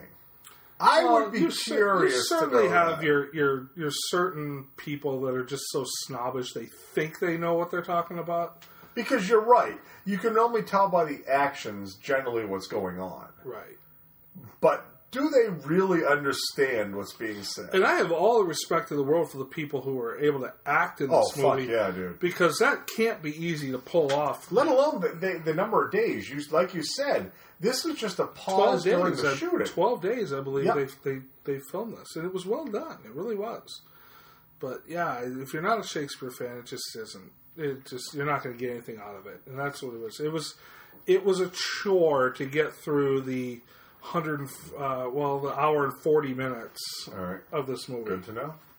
So that's that. We got to talk TV now because it's going to segue into our next thing. And basically, all we're going to talk about with TV is we want to talk about the finale of Dexter, and then what we hope the finale of Breaking Bad will look like. But I was going to add a third one. Okay. Because there was a time when the documentary about Eric Clapton's stint with the Eagles. Yes. there was a time in our former podcasting that we stopped podcasting. There was a show we were following, Spartacus, that we never got to discuss on how to do a finale right. Mm-hmm. Yeah. And I think that we can bounce up against Dexter and why we expect certain things of Breaking Bad. Okay. Because you and I have the same opinion of what we saw in Dexter. Yeah, pretty much. But Dexter had painted itself into a corner where there really wasn't a whole lot Dexter could do in the final episode. No. Dexter, for 3 or 4 years, kind of felt like it was on life support. Ever since the season 4... With the Trinity Killer. With the Trinity Killer. And the first 4 seasons of this, for me, were some of the best 4 seasons ever. And I know there's some critics out there of, like, season 3 with Jimmy Smits and stuff. I loved season 3. I thought Jimmy Smits was great. But season 4 is, for me, leaps and bounds the best season of the 4. But all season 4 seasons lives up there among the best seasons of any show, period. In my opinion, absolutely. But all 4 of those seasons I love. And then all of a sudden, after that, I don't know. Something happened. It just sort of lost its mojo. It's almost like, shit, we just don't have any fresh ideas left after that 4th season. Which sucks, because you've already spent 7.5 years with these characters. Yeah. You've already built up that much history with them. And it had its moments. It did. And they could have, with the way the season began, there were plenty of ways that they could have pulled off a decent finale. And what's unfortunate is once you saw the finale, then you're taking it and you're looking back at everything that happened in the season leading up to it, and you're just calling bullshit on all of it. Right. Because the finale sucked. It was terrible. I'm saying it. It was so totally sucked. unfulfilling. It was. Oh God! It just seemed. It seemed like they just took cheap, easy way out of everything. And spoiler warning: we're going to spoil it. My issue's always been when a TV show hits Atta character time. I hate it. The old Atta Kid is what they called it from the 70s and 80s TV. Season 3 of Dexter added 4 characters. The 4th one, the one that everything fell on, not until 4 episodes left. Yet, we hung our hat on the entire season. Saxon. The brain surgeon. For the very last 4 episodes. But during the course of the season, we got Matsuka's daughter. Totally unnecessary character. Which turns out to be totally unnecessary. The only thing we learned is I need to go to a topless sports bar. Absolutely. That looks like a fun place to go watch. If they really make those, we're there. Oh fuck yeah, dude! The black chick, and I'm losing her name, who's competing with Quinn. Yep. For the detective, for the sergeant, which had nothing to do with the was another, yeah, exactly. Which is another side story that was just thrown in there. What was the name of the doctor? Vogel, who had a purpose, which early on was playing out awesomely. Yeah, she's the one who constructed Dexter. Yeah, got with Harry, and they taught him the code. That's a great angle. And I love the angle at one point during the season when Dexter had to decide if he was going to teach the code to somebody else. Yeah. That was cool. Yeah. And when they killed that character, I said, oh, this is not good. And that's where it all went down. I think when they killed Zach, I think was his name. Yeah. When they killed it, and I hated the kid. I think he was annoying. But it would have been interesting, though, to have brought him with Dexter. He could have, carried the mantle. It could have gone full circle. Yep. And then all of a sudden, this brain surgeon that they'd been looking at all year kills the kid, and all of a sudden now it's about they find out it's Saxon. We got to find Saxon. We got to find Saxon. You've got 5 episodes left in your series. Mm-hmm. Why are we chasing some lame ass fabricated villain who, I'm sorry, was a lame ass? He wasn't even close to a top 3 villain from this series. Dude, he sucked. It was horrible. And that's what they made it about. And then you bring back in the Hannah McKay character, which I like the Hannah McKay character, but this season was never about Dexter. No. That was the thing. Your show is called Dexter. It was about Deb or It was Hannah. about Deb trying to come to grips with all her shit. It was about Vogel and her shit. It was about this fucking brain surgeon dude and Hannah McKay trying to get away. There was nothing about this season that was ever about fucking Dexter. No. Your show is called Dexter. It's your final season, and nothing about it is about Dexter. No, it was... And it was such a fucking cop-out. And we had talked, too, about the leap of faith moments in shows. Yeah. And over the course of Dexter, there's always been some degree of that. But they've always been better about it early on. In the last few years, there's like these situations that they put Dexter in that are absolutely impossible for him to get out of. But he gets out of. The simple ones that I even struggle with were always the needing access to a given computer. In the evidence. Yeah. The evidence closet. Yeah. He needs to get in there. It just so happens that the woman from Miami-Dade County needs a smoke break, so she's leaving. And there's nobody else is going to be at the computer, so Dexter can sneak in, punch in the computer, find out what he wants. Bullshit.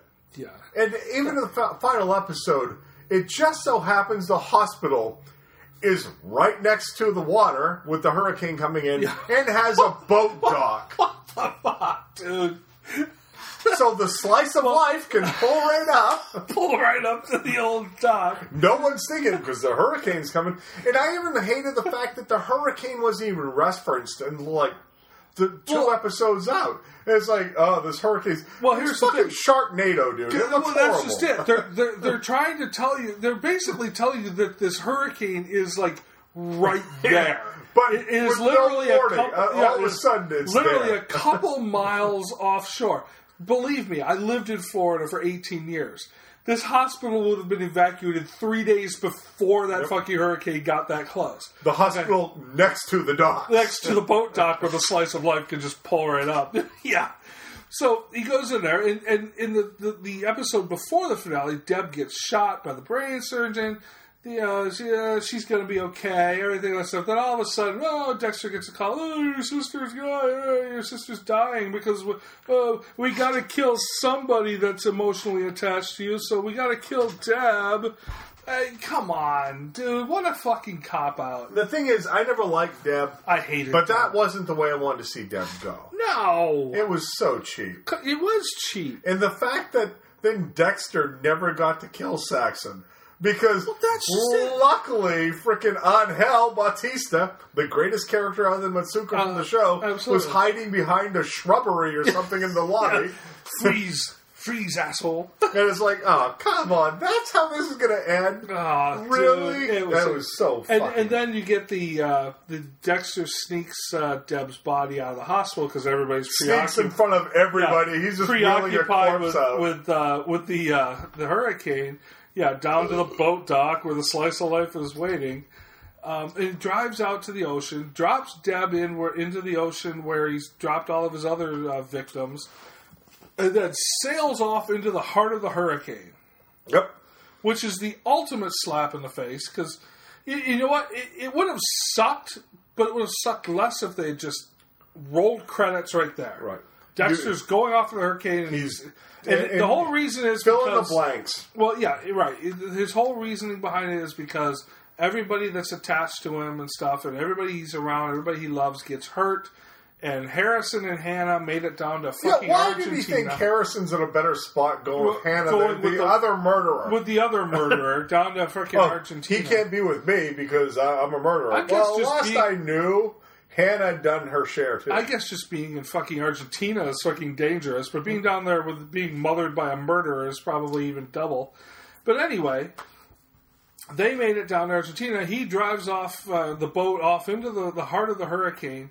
Then all of a sudden you see wreckage from his boat. Inconveniently, it's the name of the boat. So, yeah, of course, the side paneling with slice of life on it.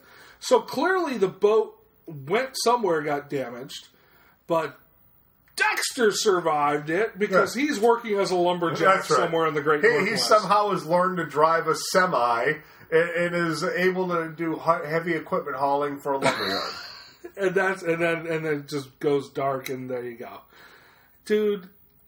It pains me to no end, but that was horrible. And the reason I brought up Spartacus is we weren't podcasting at that point, but if you followed Spartacus at all, you could argue that show did it absolutely right in how to do a finale.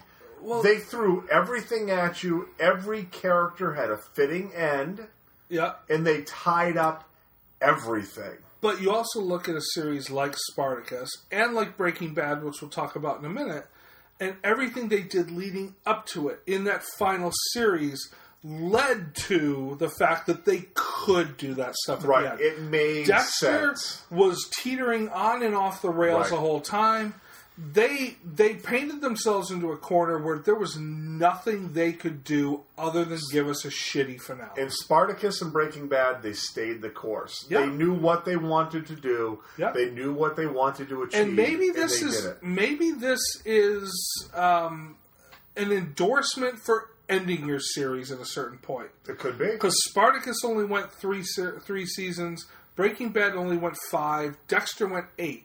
And clearly, after season... Spartacus technically went 4, but you're right. It went 3 because the prequel season doesn't count. Doesn't count.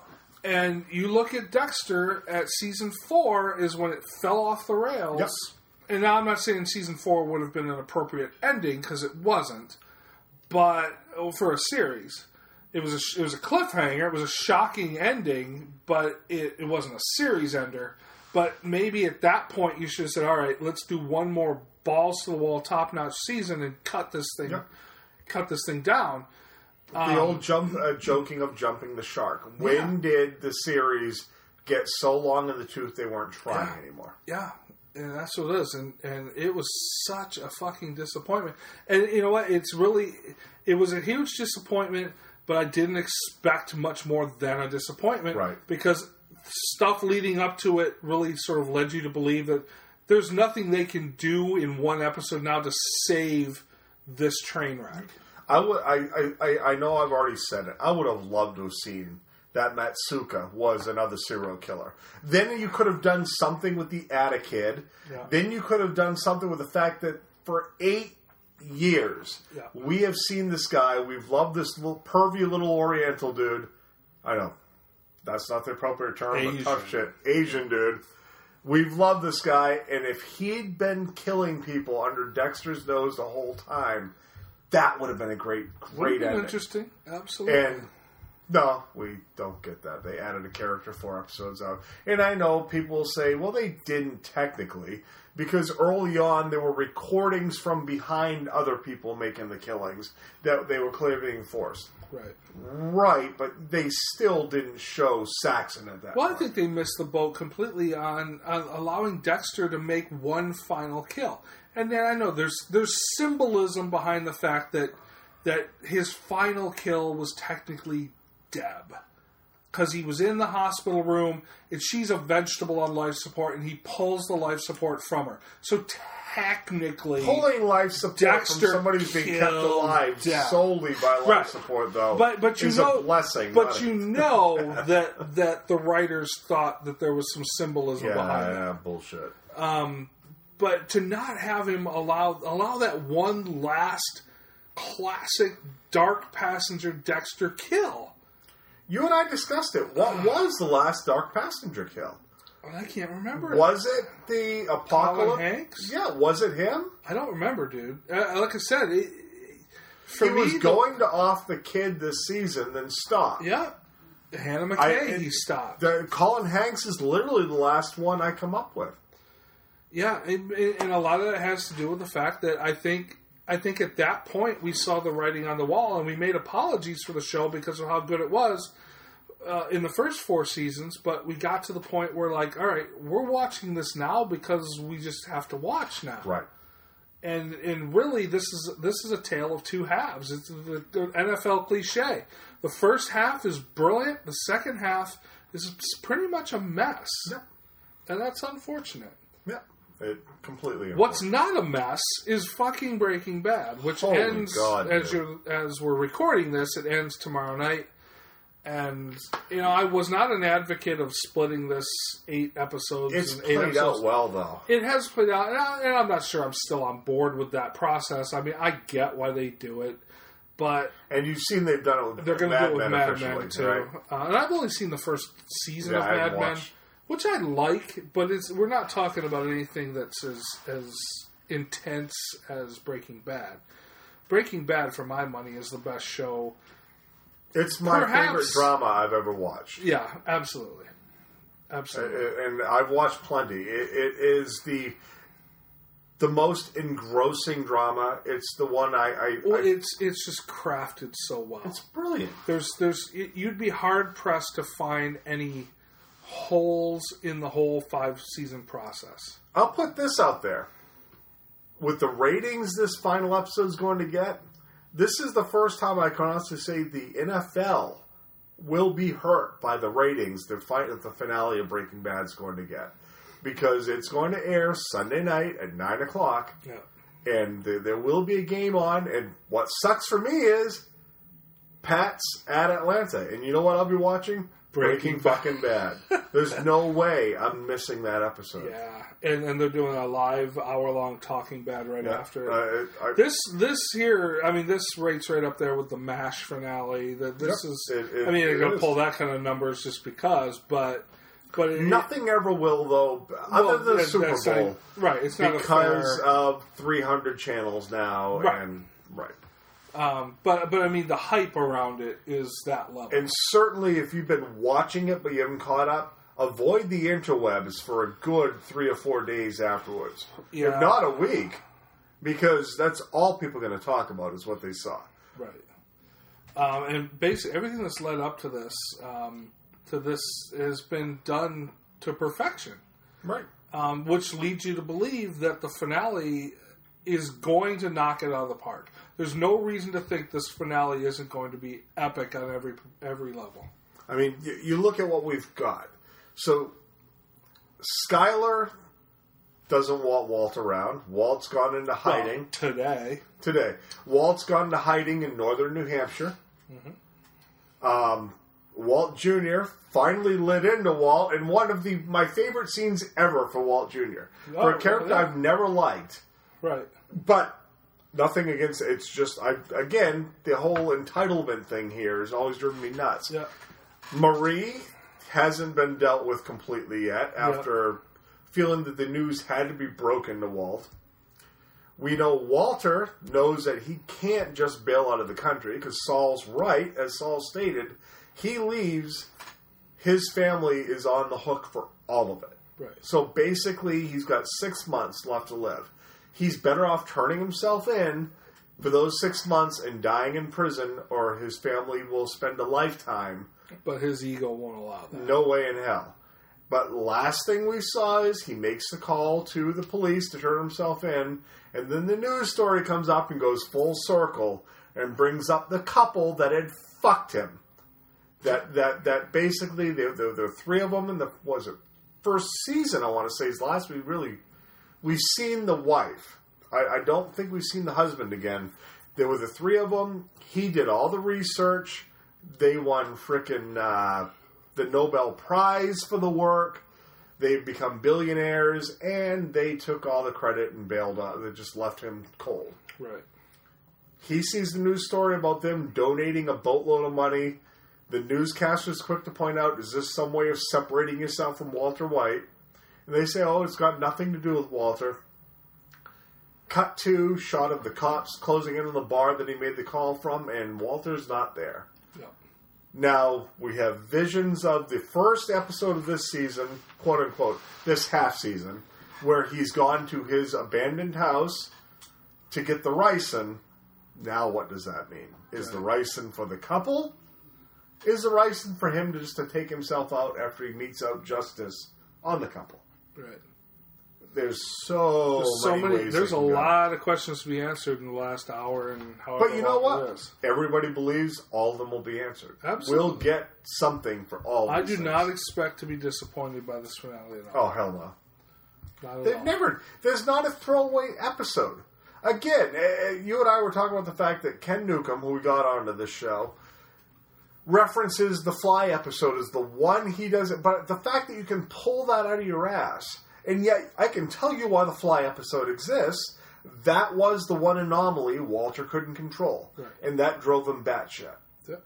It's the one variable, the extraneous thing he could not manage was a fly in his lab, and that was how meticulous he was about it. Yep.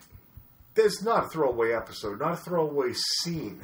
No. This finale could be one of the best we've ever seen. If Let's not hope best. so, because the expectations are high. That's the problem. Are people setting their expectations too high? I'd argue with Breaking Bad, they're not. Let's hope. So we're going to take that concept of the Walter White and the Dexter concept. We're going to do a top 5. It's basically our top 5 favorite anti-heroes. We're going to break here because we're out of beer again. Yeah, we've been without beer for a bit. And we'll come back with our top 5 anti-heroes.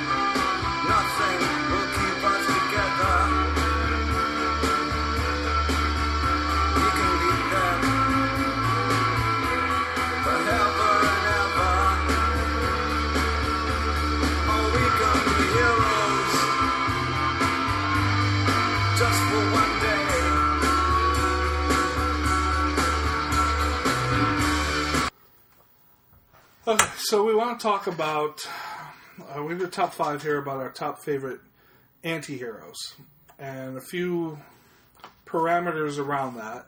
We intentionally did not want to include Dexter or Walter White from Breaking Bad. That'd be way too easy. Because we just talked about them ad nauseum. We just wanted to exclude them because clearly they would be on that list if we were to include, but too easy. Let's think a little harder about it. And then I want to sort of define what is the anti-hero. And in layman's terms, it's basically those who exhibit traits not that of the hero.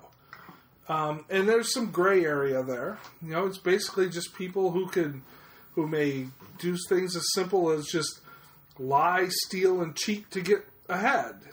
But I wanted to make them at least like the principal protagonist of their movies. Or TV shows or anything. Because we wanted to include, you can pull these from anywhere. Movies, TVs, books, comics, music, whatever you want to do. Video games, wherever you wanted to go with this. But they were basically people who you like. Mine at least are those people, are those characters that I actually like in spite of their tendencies to do things that are less than which are exactly noble. The way I judge this. Okay. Less than noble. People who we actually root for despite the fact that they may do less than noble things to get where they are. And maybe they had good intentions for doing the things they did, maybe they didn't and stuff. I didn't want to pull somebody that's a complete douchebag that comes out on top at the end if you didn't actually like that character. You didn't root for that character. So I sort of tried to omit those types of things. Nope, I totally agree. So that said, I'll let you kick it off here with your number 5. Your number 5 favorite anti-hero. My number 5 is one of those directors that has done some impressive stuff, but the guy's a total douchebag. The director's a douchebag? The director's a douchebag. I'm going to throw out Mickey and Mallory Knox from Natural Born Killers from Oliver Stone. There's no reason to like this duo. They're fucking killing assholes. They're murderous douchebags. But I don't know how many times I've seen that movie. I am so wrapped in everything they do and I somehow justify everything they do. I'm as bad as the people they keep cutting to that are their followers rooting for them. There's no reason to like Mickey and Mallory Knox, yet to me they are easily top 5 anti-heroes. There's nothing, no reason to root for them, but I fucking love Mickey and Mallory Knox. Absolutely a solid pick. I didn't select them strictly on the face of. I didn't. They're not people I would root for necessarily. I can see your intrigue with those characters. I was intrigued with those characters. Nothing I could do said that I like these people and I hope they succeed in what they're doing. So that's why they wouldn't have been on my list. But absolutely textbook anti-heroes. My number 5 is a liar, a thief, a cheat, but all with ultimately the ultimate selfish person, but always with good intention. My number 5 is Malcolm Reynolds, captain of Firefly, of the Serenity and Firefly.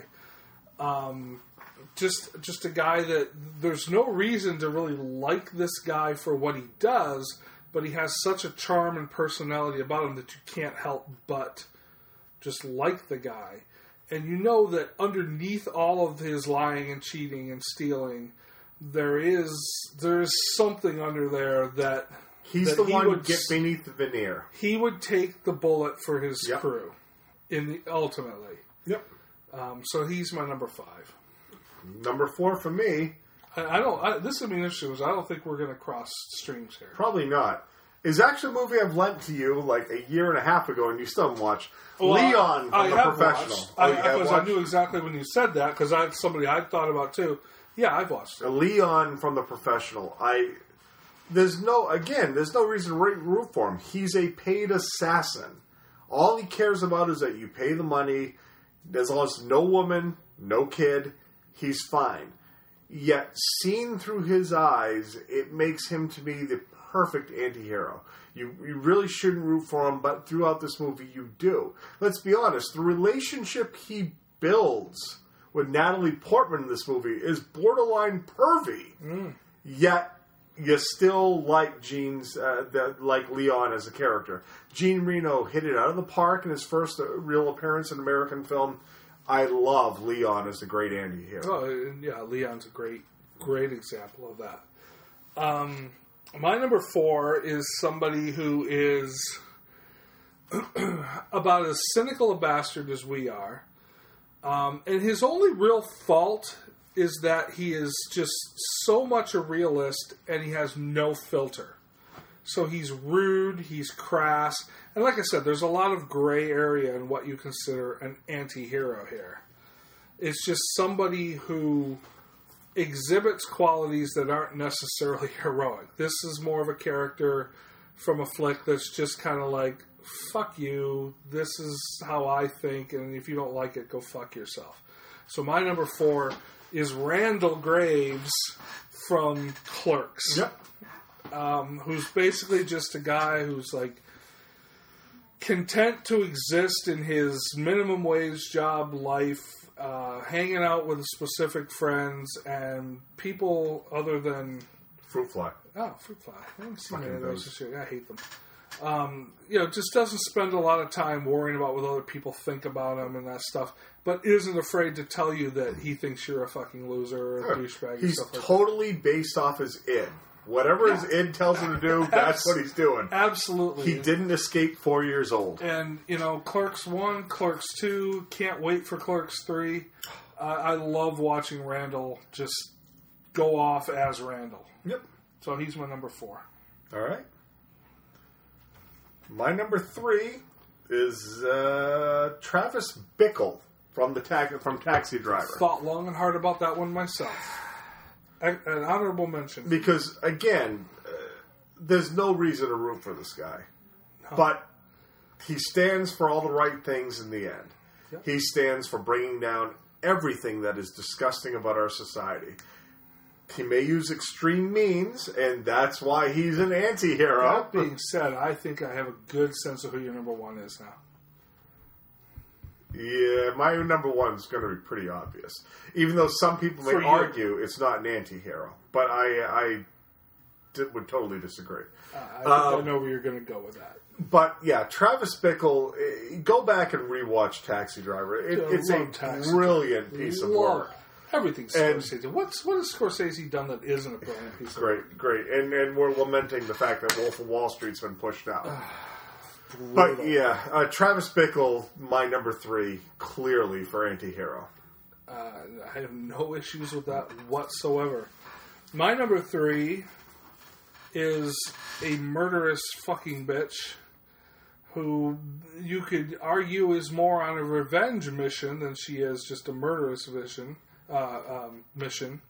My number 3 is Beatrix Kiddo from Tarantino's Kill Bill series. Great choice. Somebody who was part of this assassin group who was left for dead, sort of backstabbed by the people who she was a part of, and then they unfortunately left her with the heart still beating, and she goes on a freaking spree to end all sprees. So she's basically a killer, but you're rooting for her the whole way to enact her revenge on everybody. Yeah, and take down anybody that gets in her way. Absolutely. Yep. Beatrix Kiddo, by all means. Kiddo is my number 3. And good for knowing it, because too many people still call her the bride. And they're right. How do you not know her as Beatrix In the Kiddo? first half, she's the bride. Every time they say Beatrix, they bleep it out. But in the second half, they reference it twice, I think. And it's a fail on my part. That's the one Tarantino flick I do not own is the Kill Bill series. I think it's the only Tarantino that I don't own is Kill Bill's. Which I need to remedy. Kill Bill's one of those movies, and there aren't many that when we bought it, the first one on DVD, the first Kill Bill Part 1's better than Part 2, which is funny to say when you actually see the fact that if you ever put them in the order they actually supposed to play out, they're nothing like 1 and 2. But we rewatched Kill Bill 1 3 nights in a row. It was so fucking good. I love it. The whole scene with Crazy 88s is one of the greatest scenes ever. Right down to the music when the 88s are logging in. It's brilliant. By far, one of the most brilliant pieces of work. I'm pretty sure that's the only Tarantino movie I don't own. Yeah. Well. And Tarantino, for me, Tarantino's another one of those directors who's never done a bad. His bad films are better than most people's great I know films. there's critics of his Death Proof thing. I think Death Proof is the better half of that movie. Yep. I don't disagree with you. Love Death Proof. The only one of his movies that really doesn't stick with me is Jackie Brown. And I like Jackie Brown. Only because I'd never really gotten into the blaxploitation films. And you know me, it's not a race. I just don't care. Right. And so it didn't really. A lot of the things that would have been hits for most were misses for me. Right. My number 2, the only crossover to TV I'm going to have, Tony Soprano. Tony Soprano. We're talking a mob boss here. We're talking a cheating, people-killing mob boss. Yet for how many seasons did we follow through his eyes and love the guy? And I've never seen The Sopranos. The Sopranos is a brilliant show. I haven't seen all of them. I've only seen the first few seasons. I love mob dramas. Godfather is one of my favorite series ever. Love it. Goodfellas. Love it. To me, this was the beginning of the era for HBO. Yeah. For pay TV, period, was The Sopranos. You can certainly point to other shows. I love Dream On in the early 90s and Tales from the Crypt. They all pale to what Sopranos gave us. And Tony Soprano is the true definition of what an anti-hero is. At any given moment, you should hope somebody puts a bullet in his head. Mm-hmm. But you never did. You wanted him to survive and come out on top. Right. So for me, number 2 is Soprano. And an honorable mention for me, sort of in that vein, somebody who you should have been rooting to die the whole time, but I was a character guy. Was Michael Corleone with the Godfather series. He almost made this list. Without a doubt, but he didn't. He's an honorable mention to me. And oddly enough, my number 2 is also the only TV reference that I have. Right, you had Firefly. Oh, you granted. I was thinking Serenity, so it's a movie too. But yeah, granted. And Eric Clapton as well. His role in he was the anti-hero in Best Little Whorehouse in Texas. Yes. Hooker number 3 was the downfall of everything. That bitch. But no, number 2 for me is a TV reference, strictly a TV reference. Basically, killer, liar, but one of those characters that just, in and amongst a bevy of awesome characters, still managed to stand out. Spike from Buffy and Angel is, for me, one of the greatest anti-heroes ever. You're talking about a guy who actually sort of a character, and I know you've never seen the Angel series, and that's sort of tied into this whole thing. A character who went from basically William the Bloody, nice reference there. Not many people remember him as William the Bloody. I don't. Really? Because they referenced that in Buffy. They probably did. I need to go rewatch the whole series. Pre-Buffy vampire persona was William the Bloody. And went from just cold-blooded, ruthless killer to... Watching Passions? Yeah, well, there was that, which was an awesome touch. And basically just sort of a very redemptive character when everything played out in the end between Buffy and Angel.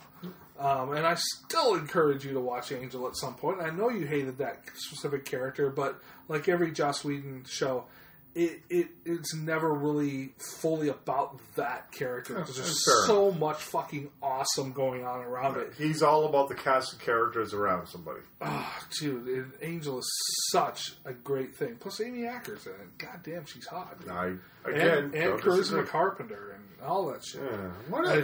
Charisma Carpenter had one of the better Playboy shoots of the past decade. I never saw it. Oh. But she's held on well. Anyway, Spike is my number 2. Well, let's see if my number 1 is who you think it is. Oh, I know who this is. I'm going to be curious. And I actually don't remember the name of the character, but I know the movie. Then you're wrong. Okay. Because my number 1 is Rorschach from Watchmen. Oh, all right. I thought you were going to go God Bless America on me, but... That's an honorable mention. And that's interesting because I thought of Rorschach too. Rorschach to me, because there's black and white and then there's Rorschach. Mm-hmm. Rorschach, the reason I said you could argue he's not an anti-hero, because he follows black and white. And he's fucking mental. But that's the thing, is he follows black and white to a fault. If somebody has said something at some point legally, then that is law in Rorschach's mind. And you will have to pay with your life if you go against it. Yeah. The Watchmen, to me, Watchmen is one of the more underappreciated works of the past decade. Sucks because we hate Alan Moore so bad. Right. But the book itself is perfect. Is really well done. In the movie, they did a fucking bang-up job. And if people haven't, if you really don't get it, I don't know what to tell you. I've seen this movie I don't know how many times, and it plays just as well every time. And Jackie Earle Haley nailed Rorschach. Right. I always go back to the line about they think they're in here, that I'm in here with them, and when he's in prison, they're wrong, they're in here with me. And it's Rorschach to a T. He is judge, jury, and executioner. Absolutely. Period. Mm-hmm. And it's funny I give that reference because I rewatched Dredd last night. People that haven't seen Carl Dredd... Urban Dredd? That is a fucking great movie. I don't think... It's almost point for point... Raid Redemption. And I think the Raid Redemption is actually a better flick. Is. But Dredd is great, dude. Dredd's issue was it was only Olivia released... Thirlby. Yeah. They fucked up by only releasing it in 3D. And I'll always argue that was their mistake. Yeah. Too many shots in that movie are so clearly cheesy 3D tricks. Yeah. Bullets flying through heads at you and stuff. Yeah. That was their mistake. But Rorschach, to me, is the greatest fucking anti-hero to ever grace the big screen. I have no issues with that pick. I bandied him about, and he definitely landed on my... When you threw that at me, the first vision I had was Rorschach. I really thought you were going to go God Bless America. I hadn't thought of that. And it's funny because while we've been talking, I've thought of a few others going, wow. There's a lot of choices out there for anti-heroes. And mine probably... my final pick is probably one who blurs the lines a little bit of what you're going to call anti-hero. But what I'm going to talk about is a guy who definitely is a liar and a bit of a cheater and a bit of not A-list, but a type A personality who needs to be the center of attention and is willing to manipulate in order to make sure he is that. And this is where we went completely out of left field. You're never going to see this coming. My number one is Ferris Bueller. It's funny. Actually, dude, when I was dubbing around last night looking at other people's lists, I saw him on a few. And they were normally late, like top 50. They had him like 48. Yeah. I have no issue with Ferris Bueller. If you really think about it, to be Ferris Bueller in high school, he was skipping school so many days. He should have been expelled. Yeah, he'd lied. He cheated. And he got away with everything. And who didn't want to be this kid in high school? And you watch it, dude. I watched Ferris Bueller probably 6 months ago. Introduced the kid to the Ferris Bueller thing, and talk about a movie that just holds up on every level. It's perfect. It is one of my top 5 greatest comedies of all time. It will never fall off that list. I love Ferris Bueller. Ferris Bueller for me is the epitome he's of definitely an anti-hero. I mean, you don't have to be in a drama to be anti-hero. It's a comedy, but again, break down everything he did. What did he did that's appropriate? What did he did? What did he do? Right. And he lied. He stole. He completely manipulated his friends, Everything. Especially Cameron. I mean, dude got a strippergram for being sick, and he wasn't sick. Yeah. He had the most elaborate dummy in the bed setup. So his mom would open the door and this thing would roll over and cough and talk. It was perfect. Oh, yeah. Ferris Bueller, I have no issue with it. And there's so many great choices for anti-heroes out there, the people. But like I said, my criteria was characters I liked. Mm-hmm. And I like all those characters. I can root for, and even though they're what they're doing may not be the most noblest of pursuits, I can get behind them for what they're trying to accomplish. Well, it's funny you say that, because one of them I had on my list, and I bounced for Tony Soprano, was Alex DeLarge. And a lot of people are going to say, who the fuck is that? I was just going to say, who the fuck is Alex Clockwork DeLarge? Orange, McDowell's character.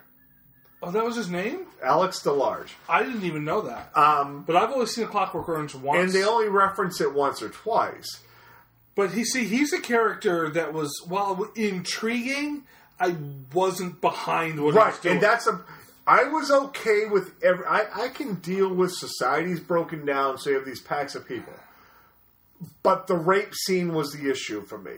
There was no reason to root for this guy. You jumped the shark at that point. At that point, you're no longer anti-hero. You are a villain. Certainly the second half of the movie is all about it being reprogrammed and. But he needed it. Now, whether or not you can agree with what the government did to him in Clockwork Orange is another story. But he needed reprogramming. Absolutely. He was all kinds of fucked up. Absolutely. And that's why he dropped off that list. Another one I kicked around was, what's her name? Ely? That was it. From Let the Right One In. The vampire girl. Oh, yeah. What the fuck's her name? I want to say Ely. But that's a great choice. Yeah, I kicked around that. And in either version, Let the Right One In or Let Them In, both those flicks, I thought the American recreation of that was very well done, too. Yeah. But the Swedish version holds up tremendously. I watched that movie. again. It's amazing. It is amazing. It's just a phenomenal flick. What's funny is Elizabeth Salander also crossed on my from the Dragon Tattoo series all crossed on my list. And when you were talking, actually, and you started referencing a female, I thought you were going to roll one out I never thought of. Norma Bates with Bates Motel. That's an anti-hero, dude. You know what? I never did. That one never did cross my mind. And it didn't until you started talking about a female.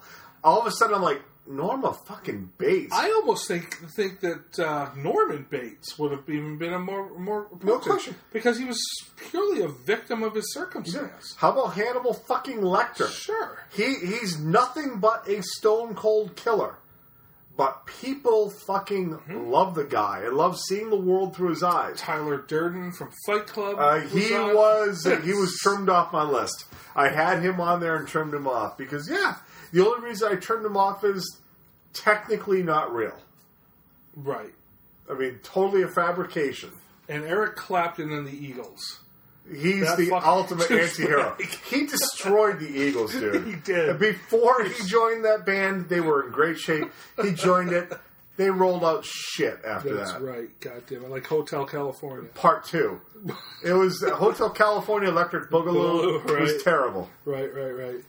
All right, we'll come back here and we're gonna dive into the review of the movie we saw this week, and a little bit of extra commentary around the director of said movie, and a little bit around his filmography.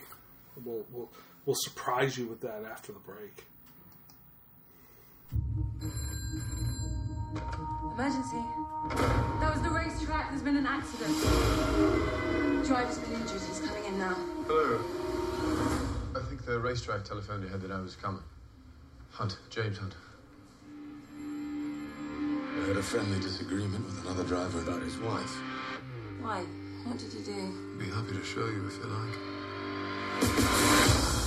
James can be a loose cannon, but in terms of raw talent, there is no better driver in the world. Why don't they make it safer? Risk of death turns people on. Who's that? It's Niki Lauda. He's just been signed by Ferrari. I'm both quicker than you and better at setting up the car. James Hunt is a proven winner at the highest level. Is there a question, or are you just trying to piss me off? This is an incredible battle between these two drivers.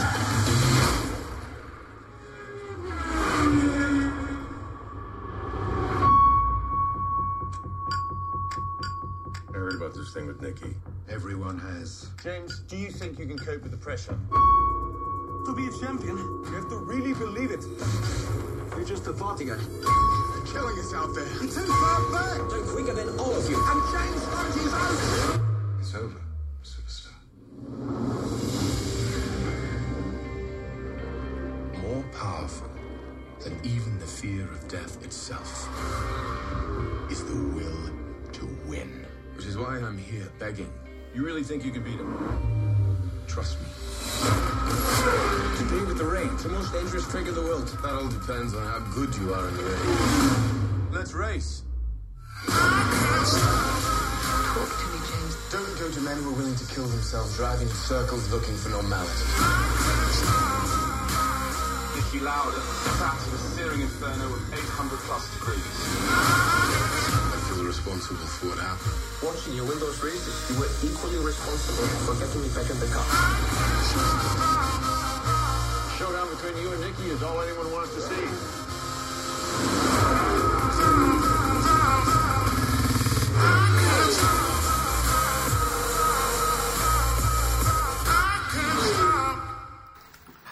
All right, so we saw Rush. We did. The latest Ron Howard flick, and I think we want to ease into that discussion with a little bit of discussion around Ron Howard in general.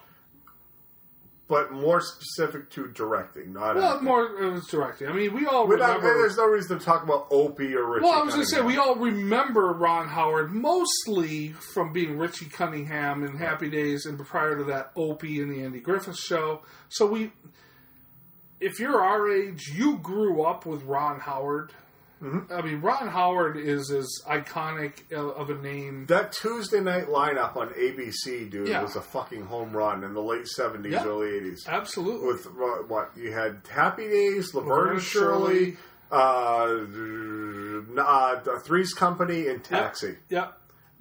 that thing was a fucking grand slam. You Absolutely. didn't get the equal until the late 80s when you had Cosby Show, Different World, Night Court, and Cheers. Thank you. Cheers, Night Court. Yeah, on absolutely. NBC. But yeah, Happy Days was one of my favorite shows. It was a fucking murderer's row. And for some reason, back in that day, when I was that young prepubescent boy, I had something with Aaron Moran? Penny Marshall, of all people. I dug me some Laverne. Yeah, well, now, granted, Laverne has not aged well at all. No, she has kind of a tough lesbian quality. Yeah, but back then, I dug me. You know what it was? Is because then, even watching the show, then they wrote her like she was the haughty, over-sexualized chick, right? Which was kind of funny. Because it was Shirley who was getting it on with the big ragu. You never really saw Laverne do a goddamn thing. Right. But when you're 12, you saw... When you're 12 and alone in your room. You saw the little L on the chest, and you were and Laverne. And the other one with Boo Boo Kitty just wasn't working. No, it wasn't it. No. It wasn't working. Aaron Moran, no. I never had Aaron Moran. Oh, I did. I went through an Aaron Moran phase. Really? Yeah, I did. Whatever. The fuck was that? So, you're looking for a pass on Penny Marshall and you're trusting me for Aaron Moran? Yeah, I'm fuck you. What about Pinky Tuscadero and Leather Tuscadero? I was more of a Pinky fan than a Leather, but... Which one was the one who died in a car accident? Was it Pinky? No, Leather. In real life? No. I never heard that. I thought one of them died on the show. No, they got into an accident. And that's what it was. That was Leather. And they it was they Leather. Were like a demolition but she was the derby. Joan Jett. Yeah. The way they were writing her. Yeah. And then they pretty much wrote her out of the show at that point. It was a bad car accident. And, But Pinky rolled out once or twice after that. I wish they'd put those old shows on Netflix. You know, I miss when Nick used to do Nick at Night, dude. Yeah. Now they still do Nick at Night, but it's like fucking Fresh Prince and everything else. I would totally watch Happy Days from start to beginning. My days in the Central Station, we used to watch Happy Days on Nick at Night and All in the Family. Mm-hmm. You want a great show, go revisit All in the Family. Yep. Archie fucking Bunker is us, dude. Oh, fuck yeah. He is us to a T. Absolutely. What the hell are we talking about? Ron Howard. Ron Howard. Richie Cunningham. By now, our 3 fans have already jumped off saying, geez, well, 2 hours we're 2 hours and 10 minutes in. They left and we haven't us even an started hour the ago. movie review. Right, exactly. Ron Howard left television after Happy Days and decided that he would be best served behind the camera. And he has done a lot of shit. I don't mean that literally. He's done some shit literally, but he has just done a ton of stuff. And again, it's a testament to just how long, and you don't think about it, but when you stop to think about it, of how long Ron Howard has just been out there. Happy Days went off the air 30 years ago. I know. That's nuts. And this dude Johnny Loves Chachi was on the air for 2 seasons. I don't know how old Ron Howard is, but he doesn't feel like he should be more than like, what the fuck? What the hell are you doing? That's rude. Sorry, Sean. I'll stop doing it when you stop laughing.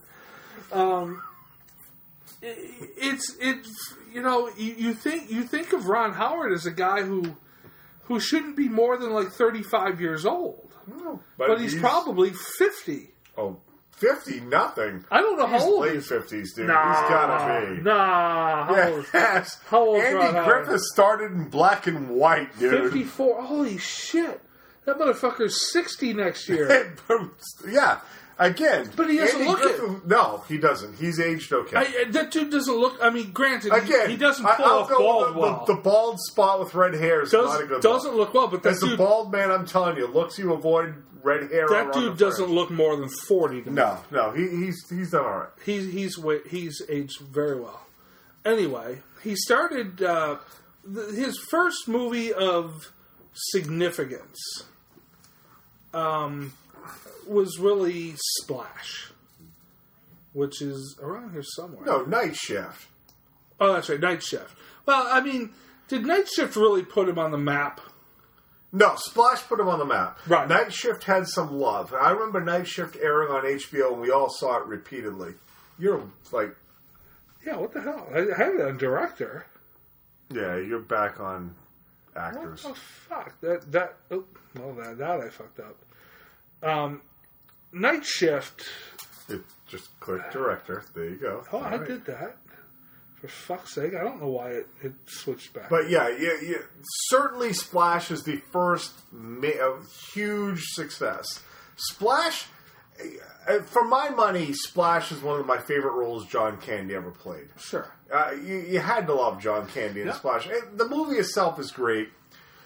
Put Daryl Hannah on the map. Oh, dude. Daryl Hannah topless twice, dude. As a teenage boy at that time... I dug that scene. Well, those scenes. Side story, because we don't do that, but I know. But side story. It was back in the days when I was working at Disney. Not in '84, but I started working for Disney in like '88. And my cousin Kim was a tour guide. This is getting creepy, but no. She was a tour guide in the Magic Kingdom, and she was assigned Daryl Hannah. As what they did with tour guides is like celebrities would come in for events, stuff like that. They would assign a tour guide to them. Now, a tour guide isn't like necessarily walking around going, "This is this is that, this is this." It's basically just a Disney representative that will stay with you, travel with you, basically your monkey boy for the time that you're here. She was the tour guide she was assigned Daryl Hannah. And she got to know Daryl Hannah real well, to the point where, and I was living with my cousin Kim at the time, and Daryl Hannah, they got to be actually pretty good friends over the course of the week or two that they were there, to the point where Daryl Hannah invited Kim down to her place in Miami Beach and this stuff to party and all this kind of stuff, and she never went. Because that's just it. She could have been. I could have gone with her to Daryl Hannah's Celebrity Miami Beach party in the 80s. Daryl Hannah in the 80s. Yes, yeah. Well, 88, 89. Oh fuck, dude. Yeah, and I've never forgiven her for that bullshit. You should. No, I'm like, you better write her out of her will, your will, dude. Dude, trust me. All this can't be hers. No, you can't leave any of this to her. No, she will not have my woman lamp. Well, another good story from Disney that pisses me off, there was a guy who was assigned Billy Joel. Every time Billy Joel came, and this was back when he was married to Christy Brinkley, and they had their young daughter and stuff like that, Billy Joel told this guy, flat out, after like the third or fourth, and Billy Joel would show up there for a week or two at a time. He said, "Leave Disney. I will hire you as my personal assistant." The guy wouldn't leave Disney. Is he fucking stupid? Absolutely. He'd be a millionaire working with Billy Joel offered him a job. And he wouldn't take it because he liked Disney too much. I punch this guy right now? I don't even know where this guy is. Can we find him and punch him? I would. Go all Jay and Silent Bob, look him up and find him and punch him for something they said 10 years ago? Drove me nuts. 20 years ago? Anyway, aside. Ron Howard. Splash. You know, I'm bothered right now because ScarJo's photo's underneath the picture that says everyone loves a happy ending. Oh, Jesus, dude. And she's sucking on her finger. I guarantee you by the next time we podcast, Don John will be a discussion we need to have. Oh, it has to be. We'll find a way to slip that in. So Splash was the movie that put Ron Howard on the map. But his first big one's his next one. That's the widestream. Cocoon. Huge. And I've seen Cocoon, but Cocoon I saw probably the 30 years ago that it freaking aired. Yeah, and I haven't seen it since. I've seen it a good 10 times, but it was all I remember was Wilford Brimley in a swimming pool. I remember who was the one that was in Must Use Batteries or whatever it was. You're going to look this up? You're going to look up with somebody from Cocoon? Yeah, I am. Because I remember him making a comment about having a raging boner and wanting to... I'm in the mood for love just because I have one, was the line in Cocoon, because all of a sudden all the old guys are getting wood. Did you like Cocoon? I like Cocoon. I saw it in the theater with my then girlfriend. Yeah, the Cocoon, I understand why people dig it. I don't know that Cocoon would hold, though. I don't know that it stands the test of time. Because I don't know... Well, that's what's interesting about Ron Howard's picks in general. I don't know how much repeat viewing there is in a lot of No, this they're stuff. very locked into that time. Ron Howard, he's a product of his era, for sure. But in a lot of instances, Ron Howard feels very Spielberg-light to me. Yep. I do not know what that is. I'm not going out there to look. I don't know either. But what the fuck are they doing out there? Whatever. It's your wife and kid. But he feels very Spielberg-like to me. He's got that sort of... Don Amici. He's the one who said right, yeah, Don Amici. But Wilford Brimley was in there too. Well, yeah. Right. Because he was naked in a swimming pool. Right. With a boner. Thank you for bringing that memory into my head. Right. With Eric Clapton. Yes. But Cocoon for me was a decent movie, but like I said, I saw it 30 years ago. I never had any inkling to see it again. No. I am surprised to find that I thought he directed Cocoon 2, which he did not. Mm-hmm. That's a good thing. I mean, but again, I haven't seen Cocoon 2 since the 80s, so at that point, you're not really paying attention to who directs what. It doesn't mean anything to you. After Cocoon, his next big hit was probably Willow. Which, to me, was one of the single worst sci-fi fantasy movies ever. But the worst that you like to love, or love to hate. Or you love to hate. Yeah. It's a terrible movie. That thing is dreadful. It was our first taste of Warwick Davis. Was it Spielberg or Lucas he semi-worked on that film with? I think Lucas. I don't remember. That movie's terrible. Oh, yeah, of course it is. But you love to hate it. Yeah, because there's midgets. Right. And even as a just graduated, 1 year graduated, 2 years. Parenthood. Yeah. I mean, and that had already been done a million times by then. Right. And then he got into something that was a little bit more dramatic with Backdraft. Another movie that... I'll own the fact that I've never seen. Really? Yeah. Another movie that I saw when it was first made. I went through an anti-Kurt Russell phase, so... 23 years ago. Snake Plissken. That's an anti-hero, dude. Oh, there you go. Absolutely. But another movie I saw 23 years ago when it came out, never had any... It was all the rage when that thing came out, dude. Well, that was all about the effects. Right. How amazing the effects were. And I just never cared to revisit it. And that's a lot of what you can say about Ron Howard's films, is that while you may have a certain level of enjoyment or non-enjoyment of them... Once you've seen them, you've seen them. Once you've seen them, you've seen them. After Backdraft, Apollo 13 came out in 95. Again, decent. If it's on and I'm just flipping channels and I'm not really looking for anything in particular, I may pause on scenes of it. But like I said, he's very almost Spielbergian in a way, but without the rewatch value. Mm-hmm. He's Spielberg light. He's got that tone and feel, and he builds up to this fabricated climactic sequence, and then once it's over, it's just over. Yep. After Apollo 13, he did Ransom, which loved Ransom, which was good. I don't ever care. I've seen it once. I've seen it once. I've seen it. I love the movie. Don't ever. And the worst thing is one of those movies. I remember the exact setup of the night. Yeah. I remember renting it at the local Blockbuster. Mm-hmm. I remember coming home, throwing it in the VHS. Yeah. It was the old VCR. Yep. And watching it. And I loved it. Never any interest in seeing that movie again. He is like the Dean Koontz of directors. Yeah. Ron Howard is the Dean Koontz. Very surface level. Yeah.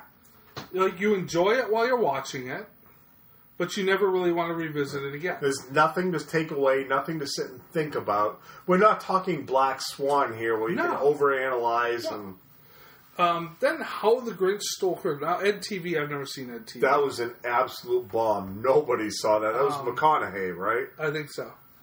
How the Grinch Stole Christmas. Not a fan. Oh, Jim Carrey. Yeah. In his heyday. Did they do a good job? Fine. I didn't need backstory on cute little Whoville. Taylor Momsen was in it. Yeah, went on to being pretty reckless, and she's Right. slamming. But not slamming then. For my money, my favorite Ron Howard flick came next. And it's the one flick that I could, if I was going to revisit a Ron Howard flick, it would be this one, Is a Beautiful Mind. Never saw it. Really? Never saw it. Russell Crowe. Never saw it. Jennifer Connelly. Never saw it. Really good flick. Yeah, never saw it. Really good. Probably one of those should be on your list to see at some point. I'm sure. The next one I love. The Missing? Yep. I never saw The Missing. If that's the one I'm thinking it is that the one with Tommy Lee Jones and what's her plus? Yeah, that is an excellent movie about some Indians that abduct a bunch of girls, and basically it's Cate Blanchett and Tommy Lee Jones go to find them again. Awesome movie. I've seen it a couple times. There is repeat viewing factor here. Okay. But it's very heavy for Ron Howard. All right. Cinderella Man came next, which I believe was Russell Crowe. It was boxing. Movie. Good movie. Da Vinci Code, I thought he completely ripped. All over the place. I like Da Vinci Code, but I never read the book. Well, I would say that's one of my favorite books ever. Right. I never read the book. And I was not a fan of it. He has spent a lot of time in the Tom Hanks realm. Ron Howard has, and I just didn't. A lot of what didn't work for me in Da Vinci Code was the fact that I did not see Tom Hanks in that. Yeah, I've heard that character. a lot. Just as Robert Langdon, he was like the protagonist of those books, and I just didn't see him in that. And then Angels and Demons as well. That was terrible. Was one of the most brutal things. I've seen that once in the theater, once at the drive-in, dude. Absolutely horrible. Which, in as much as he bastardized the whole Dan Brown series there with those two flicks, when I heard that he may be attached to the Stephen King Dark Tower series, Dark Tower, yeah, appalled by that. I don't want him anywhere near those books. If a fan of the books, I can see why someone would be afraid. Frost Nixon, I never saw it. Yeah, I don't think so. The Dilemma, I never saw. You never saw Heidi Montag Says No to Plastic? No. And I think, to be honest with you, I think the Dilemma, that had Jason Bateman. I think the fact that I hated what he did with the Da Vinci Code and Angels and Demons so much is probably why I didn't see Frost Nixon or The Dilemma. Yeah, I can see that. Which brings us to his most recent flick and what we just saw in Rush. You want to go? Sure. You want to talk about Rush? So high level on Rush, it's as usual. It'll be spoiler ridden. If you intend to see it, hit pause now and listen to our review after. So Rush was intriguing in that if you see the commercials, they're saying it's about James Hunt, Formula One driver.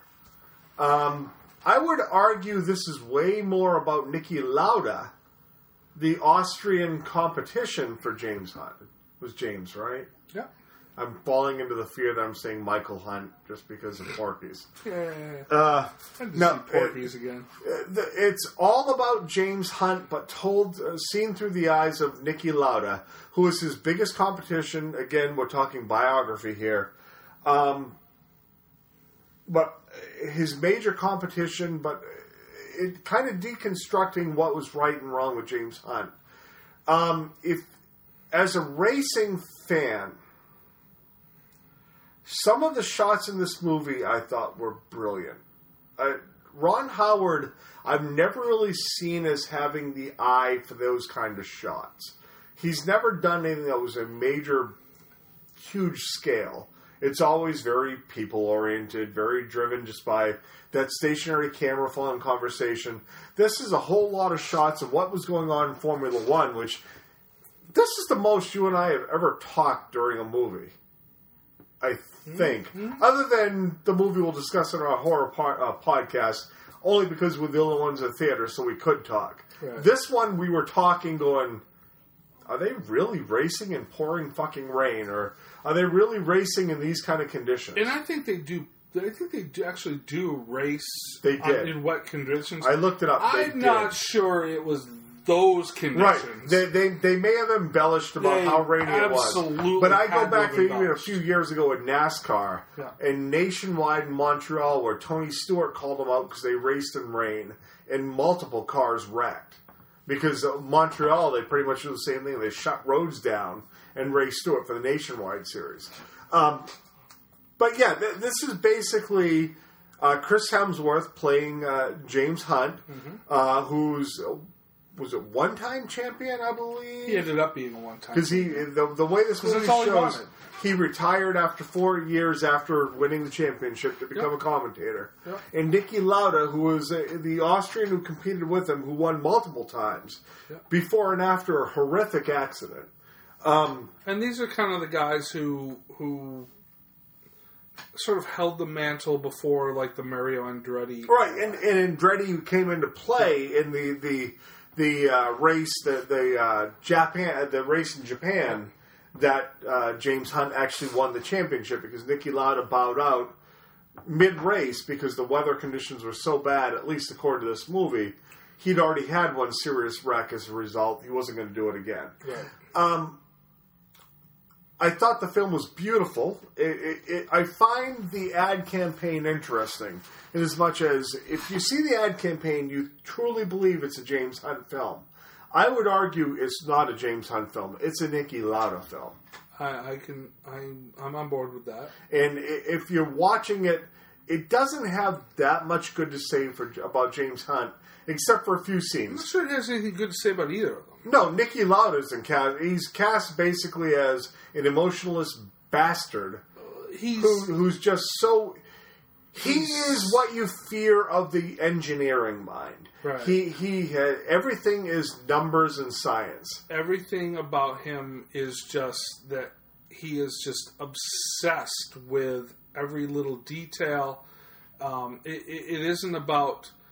It is about winning championships, but it's about being the best out there. Yeah. Whereas James Hunt, Hemsworth's character, is more of the party playboy guy. Yeah, guys like fast cars and fast women. Right.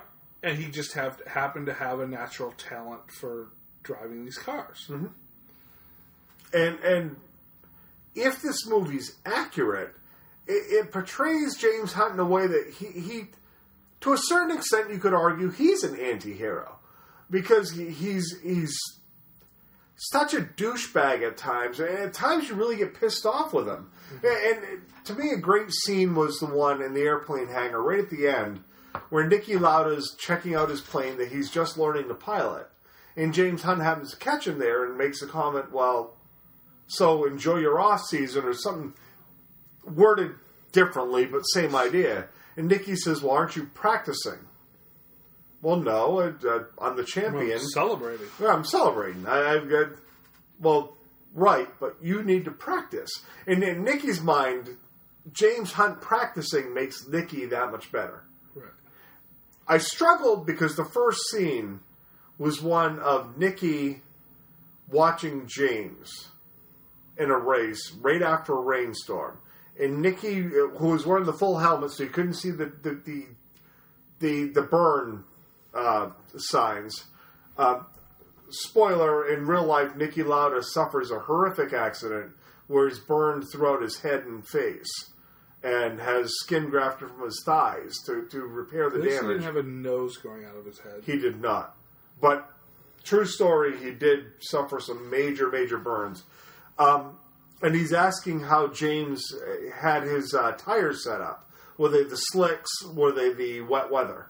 And what I found interesting is that was 6 years later. And I struggled to find where that fell in the story then. because we went 6 years back. Yeah. Yet, if James won the championship that year and retired 4 years later, I'm missing 2 years. Unless I'm jumping. What were the years he was in Formula 3 against Niki Lauda? Did we jump 2 years from there? Because the movie starts with James and Niki as Formula 3 drivers. Right. And it's James picking up what's her putz from Game of Thrones, who we both are like, we know this chick. Where do we know this chick? Marjorie. And great scene in the shower. And if you do want to see Chris Hemsworth naked, well, you get a couple butt shots. Yeah. But it's a decent butt if you like that kind of thing. I wish I had his butt. You could if I'd you be spent getting all the chicks. You could, but strangely, I have a feeling Chicks would love me. With that beer in front of you, I bet that's not going to happen. Not anytime soon. But I love the shots in the Formula 3 to show how lackadaisical it was. Yeah. He's sitting drinking champagne, smoking a blunt before a race. Right. But I'm struggling with the time here. So how long was he in Formula 3 in that movie? Did we jump 2 years and I'm not realizing it? Well, yeah. I mean, it was probably a couple of years. Lauda sort of bought his way onto the Formula 1 circuit. With Ferrari. Well, yeah. It wasn't Ferrari from the get-go. He bought his way onto one of them, adjusted their car to the point that Ferrari bought him and the co-driver that was on his team that had basically been bounced down. Right, that Super Mario looking dude. Yeah, Clay, not Clay. Raganuzzi. The big Ragu. Whatever. Which sort of expedited Hunt wanting to get on there because it basically this was just a keeping up with the Joneses type situation here, where Lauda was gaining traction with his money and his knowledge. And Hunt was like, well, fuck that. This fucking Austrian dude's coming in and sort of stealing my thunder. We need to find a way to get up in there as well. I thought Hemsworth, and I have no idea what the actor's name was that played Lauda. And I'd argue he did a better job than Hemsworth, too. Well, he certainly had his moments of portraying himself as that douchebag, but you still always had a certain respect for it. Because all he was a douchebag, but it was all about the craft for him. And in some regards, you could look at that as more noble than Hemsworth's character, which was all about the glitz and the glamour around being this celebrity race car driver. Right, you never got the impression that Hemsworth's character actually loved the sport. No. It was all about the attention and that's sort of how it plays out in the end. It's like, he even says that one championship, and the only reason Daniel Bruhl played Niki Lauda. No idea. And I've actually heard there's some early Oscar love for a Best Supporting Actor. Never happened. No way in hell. But it's interesting because even in the end, he says that one championship was enough for James Hunt. And he died early. He died at 44 from a heart attack or something like that.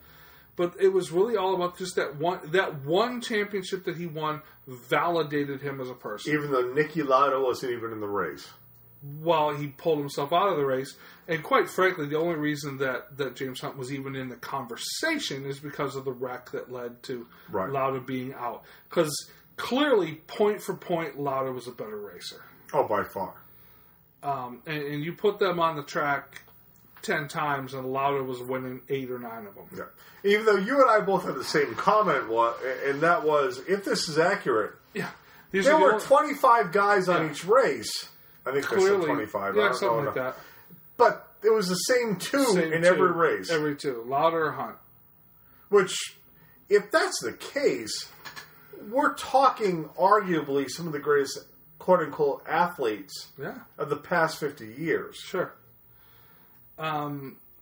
So from all that perspective, I liked what Ron Howard did with Lotus. Now, there was a lot I didn't really like that he did.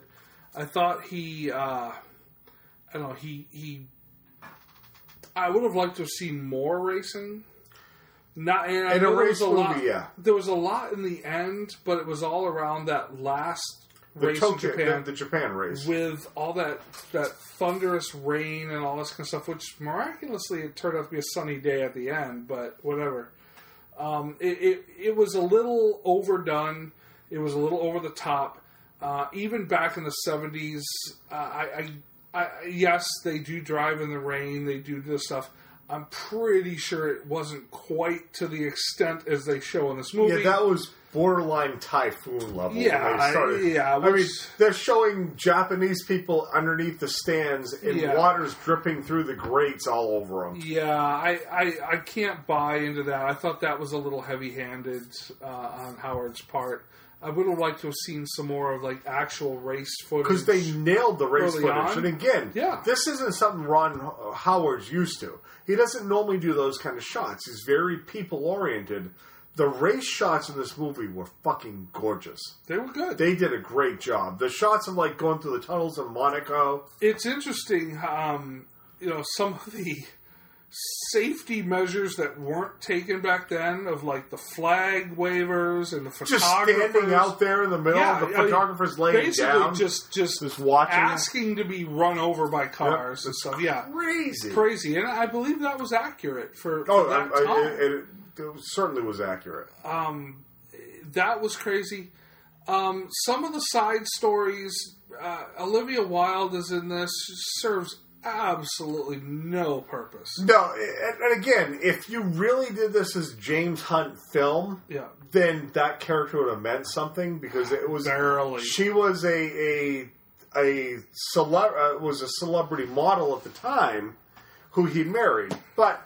Again, it's a James Hunt story through Niki Lauda's eyes. It felt very tacked on. It's like, all right, well, he has to marry her because he did marry her.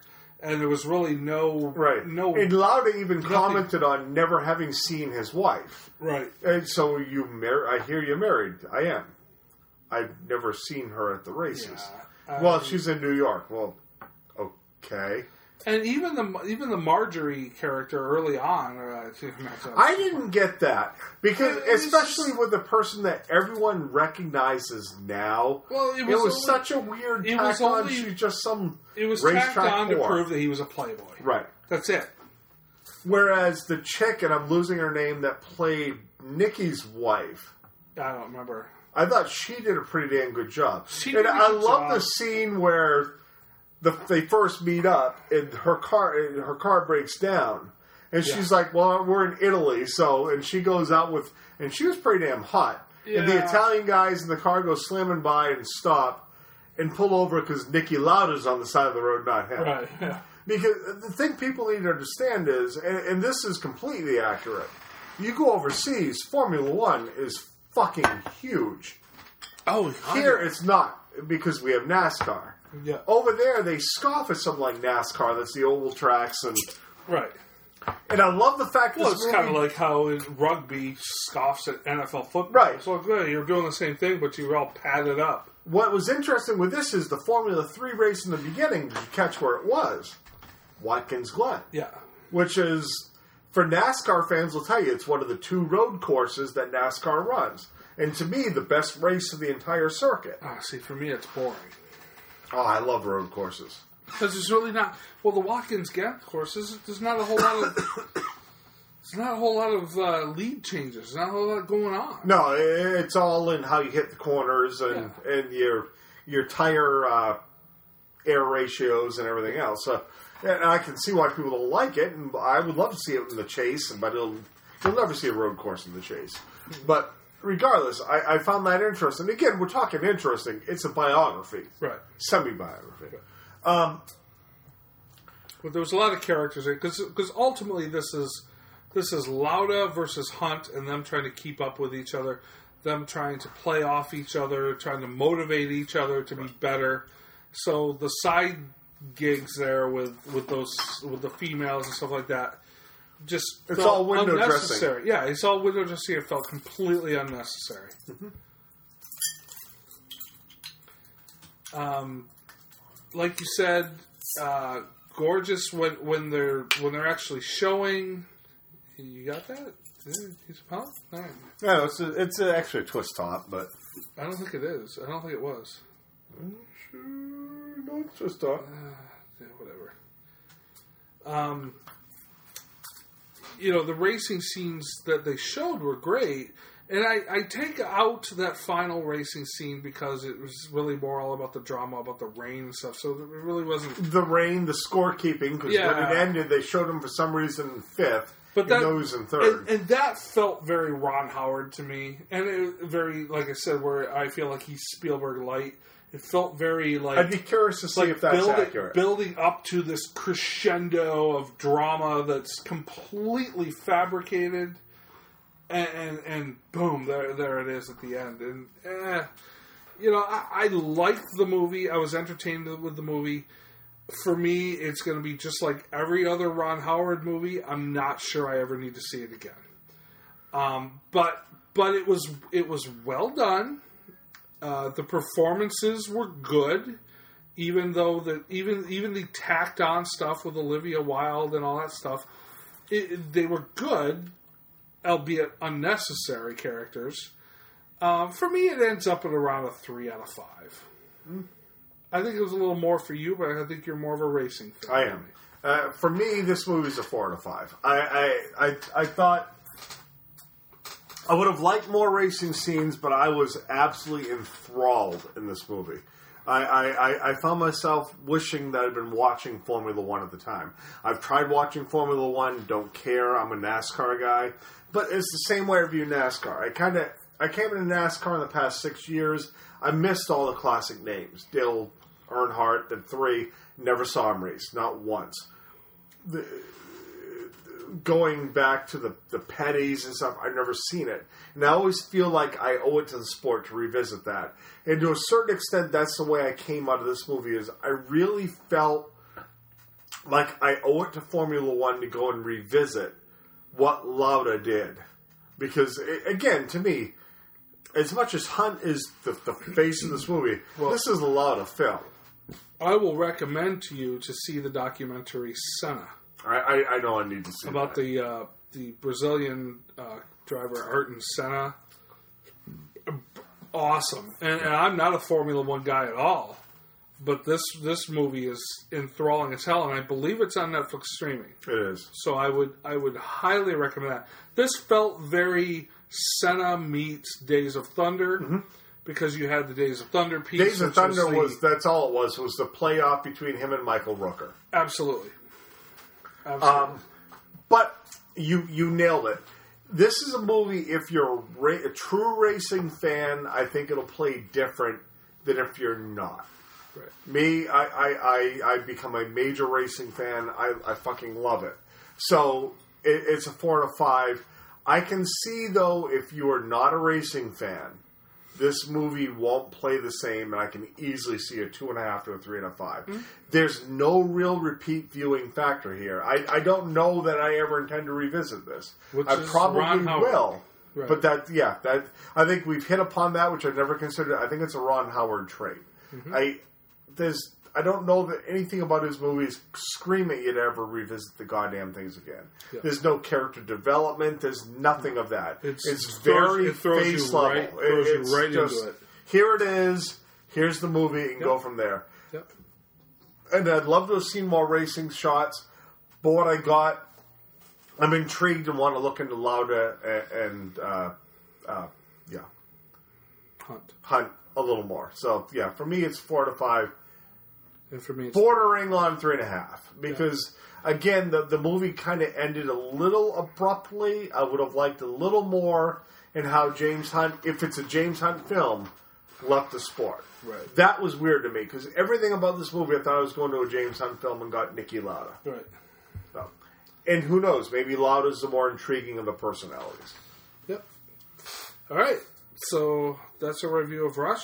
And our marathon podcast. Geez, 2 3/4. For those of you that stuck it out, I owe you a Hostess. Is Hostess back?